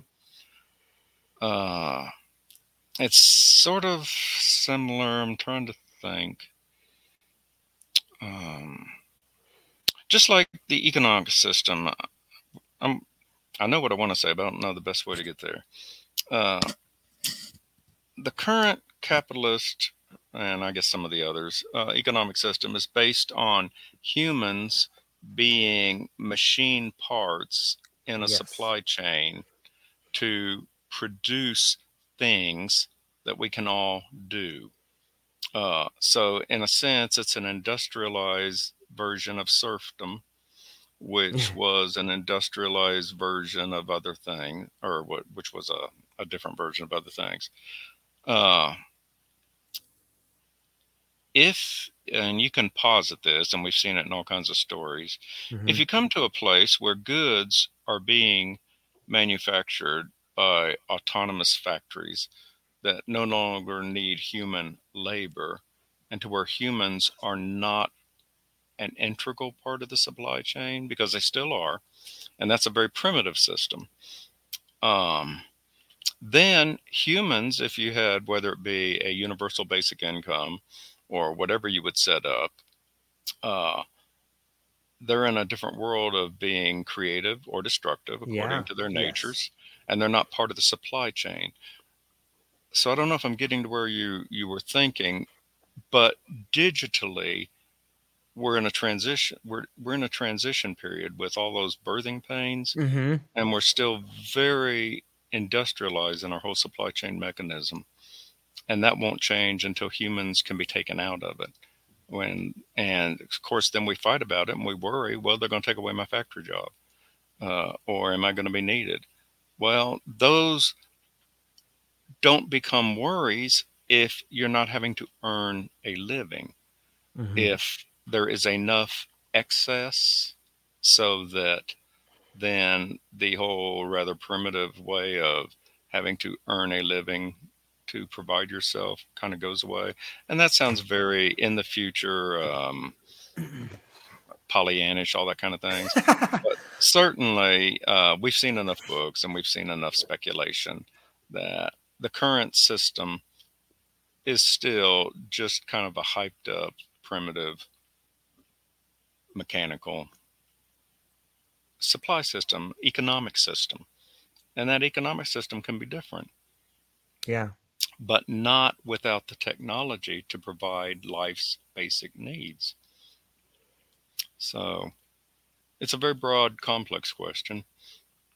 Um, don't know where that's going as far as technology. And then the key becomes, even if it does, well, what do the people who have do with it? Do we still need gatekeepers, Hmm. or is there more equivalency? I saw a thing that made me a little bit uh, sad's too strong a word. DAOs, when they were first conceptualized, were the great, which is a DAO is a distributed autonomous organization, DAO. Uh, when DAOs first came out, uh, they were the holy grail. People were going to be equal. They would have equal votes, and they would run the world differently than the hierarchical businesses that they might someday replace. But because we're primal and because we're still young, uh, they're finding, the last I saw, something like 90% of DAOs are run by just a few individuals, because so often they get set up with the fact that the more money you put into the DAO, the more votes you get, or other Mm-hmm. things. And I'm not an expert in DAOs, and I'm willing to be corrected. The idea of DAOs is a wonderful, wonderful thing in many Yeah. ways, but implementing it, again, in terms of our nature, is difficult. So, how do we deal with that? I like DAOs. I have great at least intellectual respect for the concept. And some are doing well and some aren't, but many are falling, it seems, and I certainly am willing to be wrong on this and may be wrong on this. Many seem to be having issues with not quite as universal and as egalitarian as they had hoped. But that may not be the case. I'm treading softly because I don't know a lot about them, but I remember reading an article, I think it was last year, something like 90% of DAOs were having less egalitarianism than they had hoped. So we will work that out. We can. If we're going to be cooperative and survive Yeah. our evolutionary path, we have to work it out. And we may, or our great grandchildren may, or the sentient species after ourselves may. But someone will work it out. Because it seems that at least in this plane of matter that's on this planet, those forces of collaboration and survival of the fittest are pretty strong. And I'll be curious if anybody chimes in later and poses some other ones, because it'd be nice to think of some others. But collaboration is certainly key to primates. Of which we are one. And it's key to many other animals. I remember the first time I learned a bird could lie. I was so sad. I was just a youngster. I thought only humans lie. Animals, they don't. They're perfect. And this bird that was supposed to be a sentinel for the flock and warn predators when predators were coming, and he'd give a certain call and off they would fly to be safe. Well, he learned to give that call so that they'd fly off. Then he could go down and eat all the food. So deviousness is not just primate. It's many things. I mean, anglerfish, put a lure out in front of you. Come and have this wonderful piece of bait I have for you so that I can eat you. Evolution is ruthless in many of these things. So for our own sakes, I guess, collaboration is what so far has saved us. Yeah. We'll see if that keeps up. Yeah. Sometimes evolution puts out a virus to kill the rabbit population. Yeah. Exactly. Why would it be any different for us? Oh, and think about the whole field of epigenetics.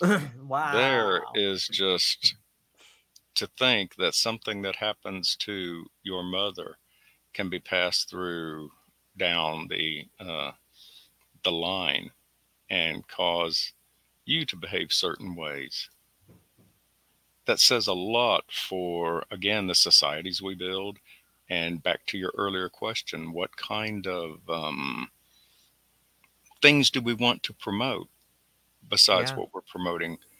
We have the means, if we can get enough of the education and enough people to have the will to flourish, human flourishing, they call it.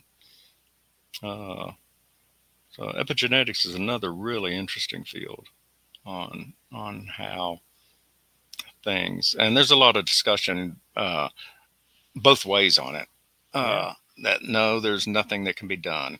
Trauma, nah, that's all. Both sides are still duking it out, but it has a certain amount of sense to it, and it does again go with many philosophical and religious traditions on the impacts generationally of what happens to human beings if you don't take care of your family. Again, one of our prime things. Then many different rubrics I could quote there that I won't. So we have the ability to shape our future by how we treat our kin and our tribes. And many people are doing it well. It's just an interesting thought experiment. I wish I could think of some examples, which I can't right now. I've not looked at the epigenetic question too much this year. But I was certainly looking at traumatic stress and whether it has implications through whether it's the germline or through other evolutionary pressures. You can certainly, if nothing else, say if your parents have a certain behavior that's very fearful of something, children often inherit that same fear. Now that's taught.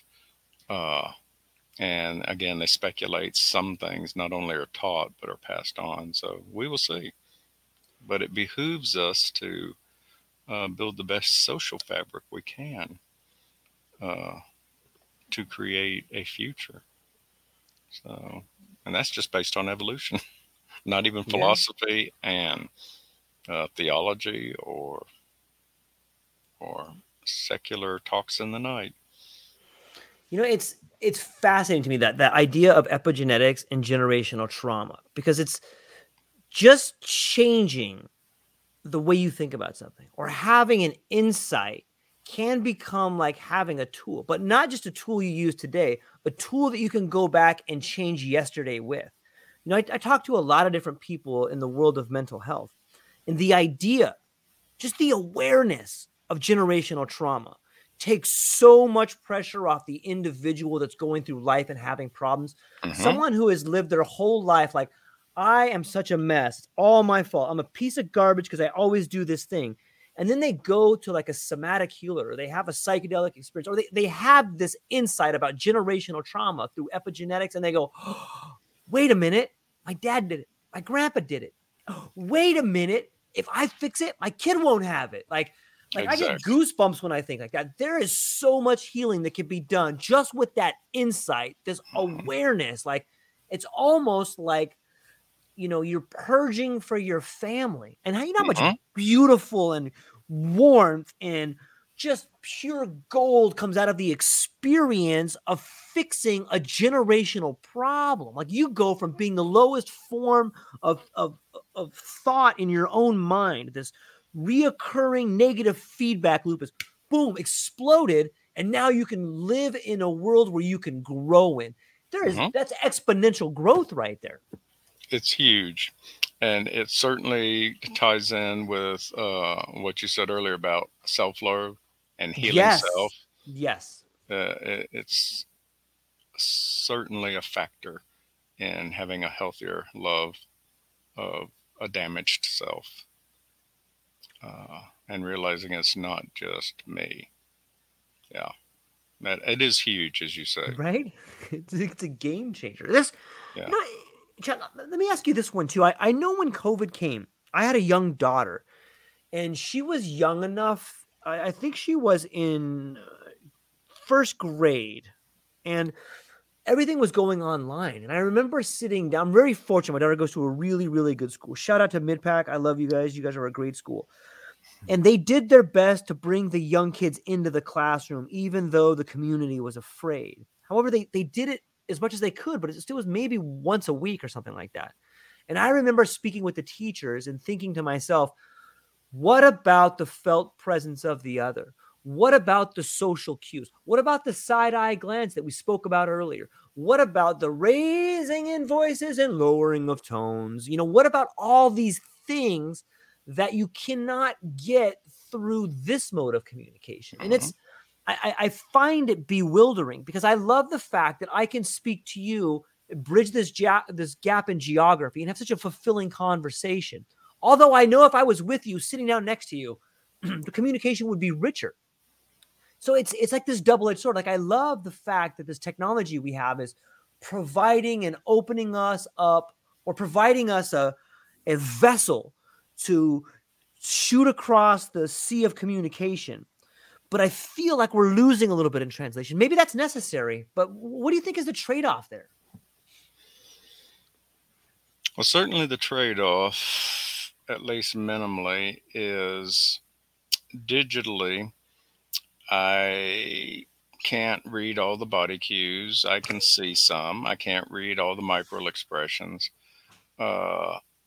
And perhaps I can't sense in the same way. There's some thought.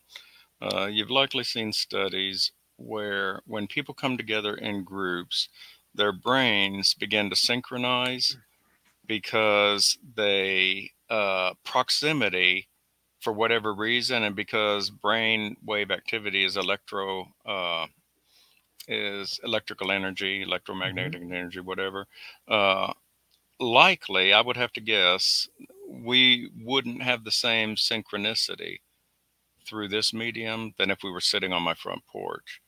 So we Yes. probably lose that. If that is a case, and I haven't studied it enough to be aware one way or the other, I would expect synchronicity to be an evolutionary thing done from the collaborative end. That synchronizing of brains for good or bad in groups. I mean, we've certainly seen crowd behavior go crazy because of synchronicity. But to your question, we have that's something we probably lose. Mm. Um, and that's something that you would lose in any kind of metaverse experience. Uh, Again, it's hard to have synchronicity with an avatar. Uh, and if brain activity is electrical, I don't know how the electrical, now I'm just doing some blue sky thinking, um, is the electrical of an AI in my presence, where the humming of the machine is, can I synchronize with that electrical energy of that thinking, or is this so totally different that there's nothing going on? So you could make the same thing. Well, as long as I'm doing AI through the screen here, no, we're not going to be synchronicity. But what if the box is in my house? Do I begin to think like the AI? I don't know. But synchronicity is the first thing that comes to my mind as far as what we lose. And We lose the larger environmental cue around us. Mm. On my front porch, we'd be sitting in trees and we'd have that calming, what we're wired to be comfortable in experience. In Hawaii, I'd be close to the water, I assume, or unless you're living in the middle of an urban megalopolis there, No. we'd be getting our outside cues. And we're not getting that digitally here. And so, again, we see it bandied about both ways that we have things going on underneath the surface between us and our environment, and Right. between us. Because think about it again, if you're around a pride of otters that are on the riverbank, okay, they have mammalian brains just like us. I would have to expect that there's a certain amount of synchronicity between mammalian brains at different levels. So, uh, by taking ourselves away from nature into totally man-made constructs of Hmm. cities and that, we lose some of that. So, and whatever other things are going on at levels with plants and trees and animals, certainly we had more closely a closer relationship with other life forms than we do now, because Hmm. we were one among many in the midst of them and had to be attuned, whether it was synchronicity or just environmental. Now we live in man-made constructs for the most part, with bits of nature here and there, which is why many of us like to go camping or get out and get a dab of that. And again, the point then stretches further into digital worlds at virtual reality. We've seen enough science fiction movies of overlays of digital all around us on buildings, augmented reality popping things at us as we need, um, a more totally man-made world. And then virtual reality becomes, or a holodeck becomes, a totally man-made world. And that's can be good or bad.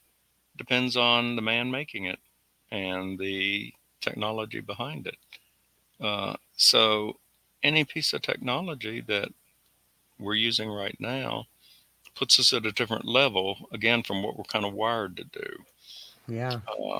But we're the great communicators, and that's our strong suit as a human primate species.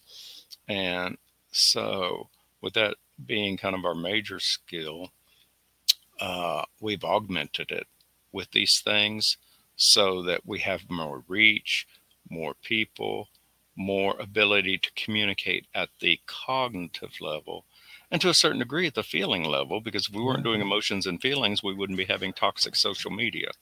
So we certainly are communicating those things well, but there is likely many under the hood types of things that we're not fully aware of yet that we're losing by not being coterminous one with another. I don't know. That's an off the cuff speculation at the moment. It's a beautiful one. I love it. I've been really, for some reason, the idea of sense ratios has really been front and center of my mind. I recommend to everybody. There's a great book by Marshall McLuhan called The Gutenberg Galaxy, and he talks about the printing press and how it changed us. And I can't help but see the same similarities with the conversations that I'm having online. And, first, the idea of the tactility or the tactile sense of not being next to you, not being able to reach out. Like not being able to slap your hand or slap you on the back or, to get that real sense right there.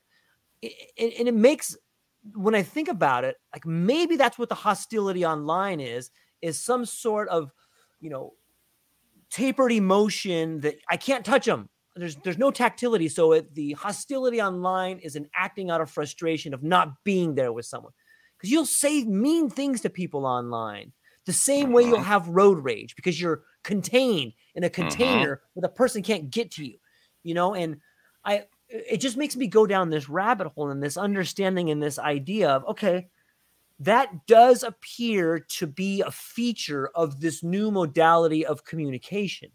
And maybe we don't need it.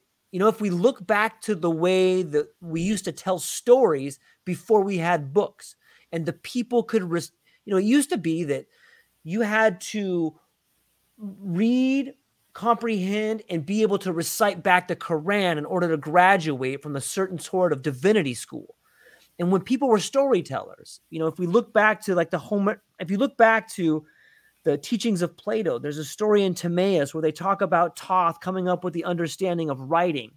And he's told that, look, writing is going to make mankind worse, not better. It's going to give people the illusion, the idea that they understand things when they've never had the lived experience. And so if the best predictor of future behavior is past relevant behavior, why wouldn't that happen again, just in another helical model moving upwards? Maybe we're losing that tactility. And in doing so, we're changing the sense ratios again. I know that was kind of a lot out there, but I love it, man. I really, really enjoy talking about this, and I'm thankful that I can talk to you about it. So thank you. I think there's a lot to be said. I haven't had that discussion with those particular phrases in the past, but there's a lot of truth in that from my perspective. And again, those are cues that we're comfortable with because we have 400,000 years of wiring. If I affirm of you, then I'm going to slap your back. Yeah. And when I can't, or if I don't like something you say, and it makes sense that would help engender rage and aggression and frustration. So I'm going to think about that because I like this thought. I think there's a lot of truth in it. That, and then you couple that with the anonymity of social media, because many people often we're sheep, we're cowards, and we'll do anonymous things that we won't do when we have the whole tribe looking at us. Yeah. So that's another part. But I like this sense making and this whole tactile thing. So I thank you for that. I'm going to think about that. Chuck, I really, really enjoy the content you're putting out. I like the articles that come out. I love the way you do it. You provide people a little snapshot. The way I see it is like, it's almost a brochure when I begin reading your stuff. You're like, today I'm going to show you this. Notice the highlights. And then I can go and visit everything, man. It's like camping for my mind in a way, man. And I really love it. The newsletter for people that are just now tuning in or you watch this before, I'm going to put the link to Chuck's LinkedIn and the newsletter. And man, this is really fun. This is our second conversation, and I feel like the more we talk, the funner. I'm not sure that's even a word. I apologize for that. The conversation is so engaging, and it's so much fun to have. And I guess before I let you go, who were some of your biggest inspirations, and what are some of your biggest inspirations? Well, before I forget and address that, I'll just say mutually, the iron sharpens iron thing. Yes, totally. Our conversations have been great, and I appreciate it. I've enjoyed them immensely, and look forward to others. Absolutely. Who has shaped me the most? Goodness. I guess once I became to get an adult, certainly one fellow that shaped me was my roommate in college, my first roommate. He taught me about a world I wasn't aware, in which value and ethics and morality was something real and not just something stale in a religious tome. And I began to experience you can know about things or you can know things. And I only knew about things, and so I learned a lot through experience over those 4 years in college. And so, yeah, I always appreciated that. Was the first step. Of course, Thoreau earlier, like I said. Right. Some of the science fiction greys, Asimov and others. The 3 laws of robotics were a huge thing when I first saw them. And certainly my wife, who has tolerated my arcane, far outside the bell curve norm, and with patience and grace, has shaped me. And she's not listening, so she doesn't know I'm saying this. I'm not saying it because she's here. There's been the people that influenced me the most, I'm not going to name a bunch of names, but they've been people who live their convictions, and their convictions are pro-human, if you will, are making things better. They've often been spiritual people within, particularly in my case, within the Christian tradition, which is where I come from. But there's been others in other traditions. So certain religious traditions have impacted me with not just their thinking, but the depth of grace and empathy and love and that kind of thing. So the Mother Teresa's of the world, that kind of thing. So those kind of people have impacted me greatly. Of course, college, certain professors, you're a young person and you're looking for that elder to shape you because you're wired that way. And there's certain college professors that helped me in my thinking. I'll toss out, don't know if any of them will be listening or not, but certainly I will toss out to my Gray Swan Guild colleagues. When I first came on LinkedIn, I expect to find a boys club of people selling things to each other. And I was early in on LinkedIn in my company, and I never used it because I had no interest in that. And I did learn on LinkedIn that if I curate connections carefully, I can have some pristine minds to interact with. And then Gray Swan, what I like about them is I've been a member of other organizations that talk about things, and Gray Swan does something about it. As a rule, they're futurist, and they have a consulting arm. There's 8,000 Gray Swan folks now, and it started during the pandemic. So it's grown to 8,000 people in the last 3 years.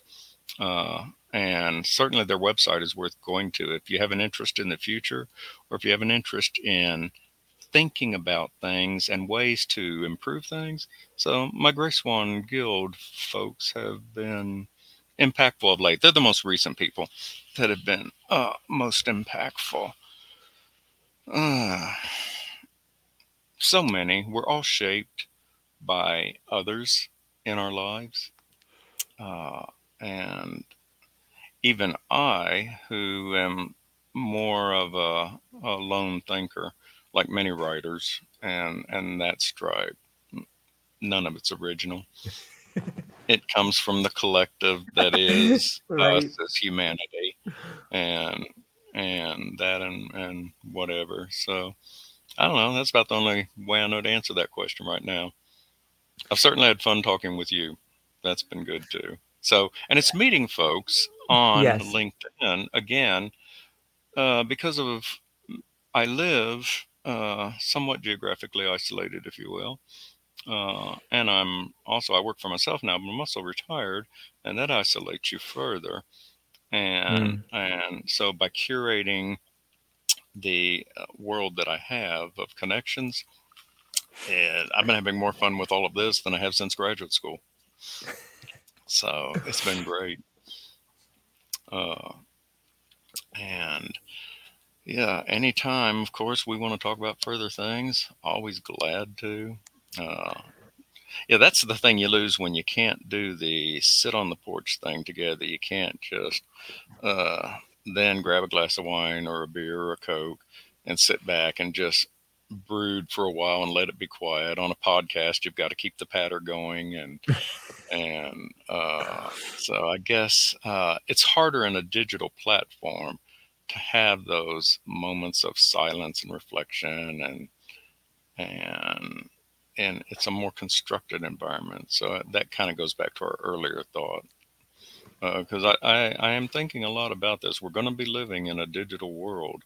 How can Right. we be human? You know, that little cliche I put in the newsletter.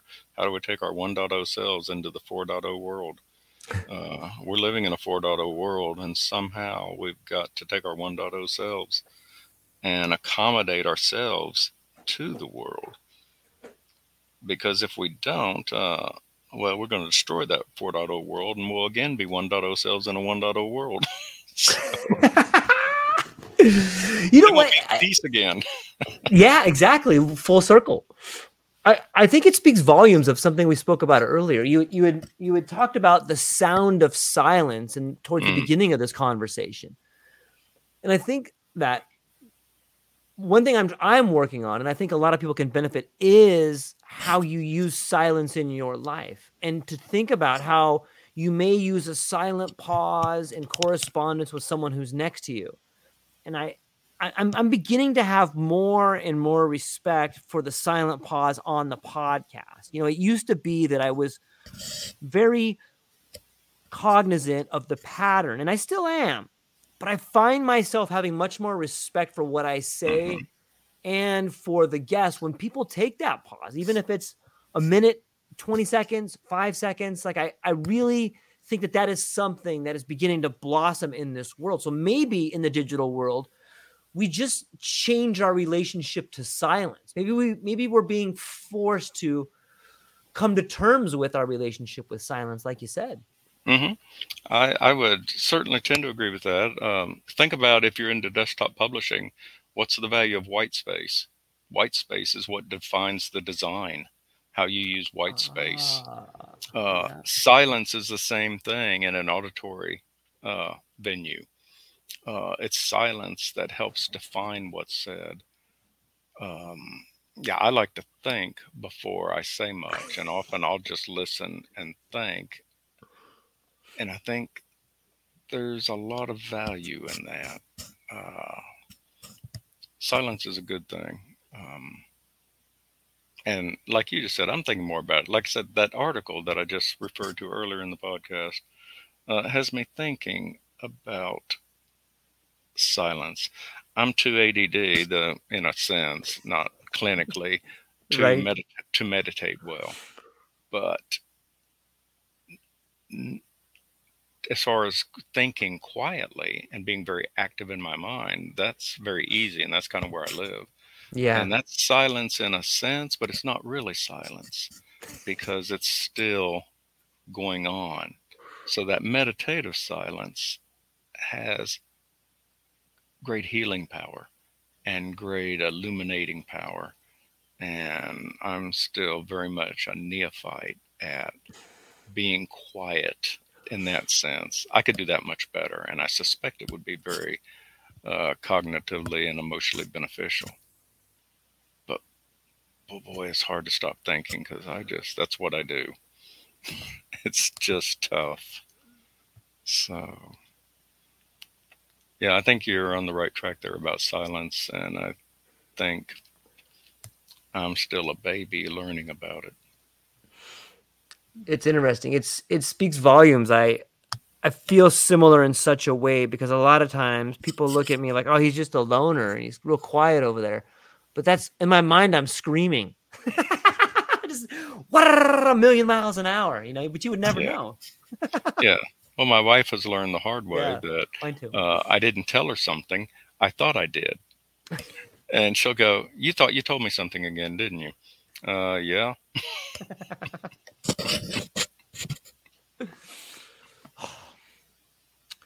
I would, if I didn't have something coming up, Chuck, you would be in trouble because we'd talk for another 2 hours.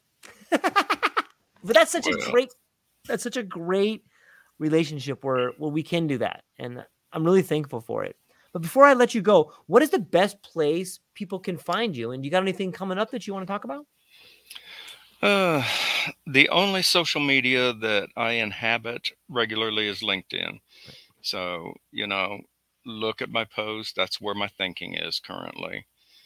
LinkedIn's the best place to find me. As far as coming up, no, I've got a couple. I've got 3 or 4 books I'm working on, but I don't know which one I'm going to tee up first.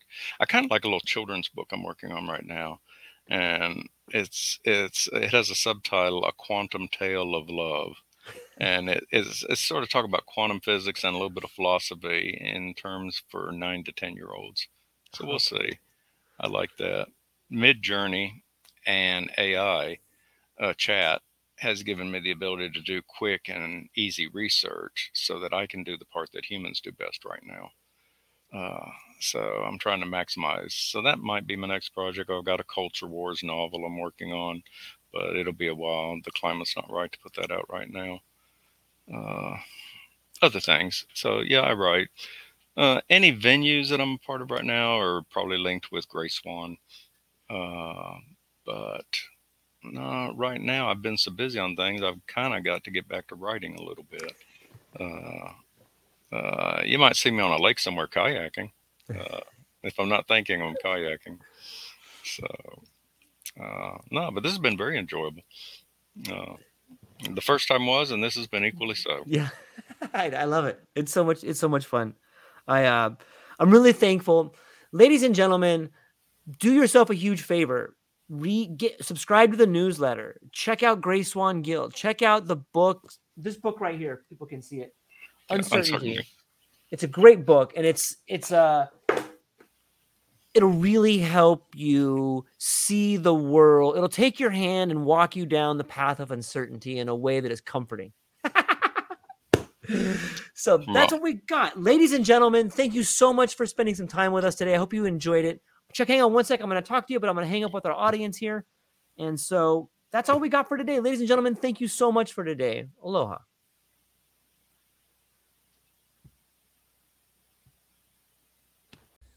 Aloha, everyone. Thanks for taking a moment to hang out with me in the True Life Podcast. I truly appreciate it. If you're taking some time to listen to this, whether it's your first podcast with me or you've been with me the whole way, I truly want to say thank you from the bottom of my heart. Additionally, I would like to try to inspire everyone. The world is a crazy place, and if you listen to your heart and you take some chances, I really think the world will unfold in front of you in ways you can't imagine. I've been doing the podcast for about 5 years. Last year, I decided to take the plunge. Well, circumstances dictated that I took the plunge, and I did. I've begun working on the podcast full-time for almost a year now. And it's been so rewarding to me that I would just want to try and inspire other people. If you have a dream, if you have a vision, follow the voice in your heart. Listen to the song on the wind and embrace the challenge. I think you're strong enough, you're smart enough, and you're good enough to make your dreams come true, but you have to believe in them. And I truly believe wholeheartedly that if you take a chance, a real chance on what is possible, then your dreams will unfold in front of you. Uncertainty can be a monster. It can be something that we run away from. But much like fear, if you stand in front of it, it's not that big of a problem. I know everyone listening to this has a dream and a vision, and I hope you all conquer it. And I want you to know it's possible. Take baby steps and move towards it, and you will get closer to it. Your relationships will be better. Your life will be better. And you know what? You deserve it. You're an amazing person. If you get a moment, go down to the show notes. If you can, support the show. Thank you so much for being here. Now let's get to it.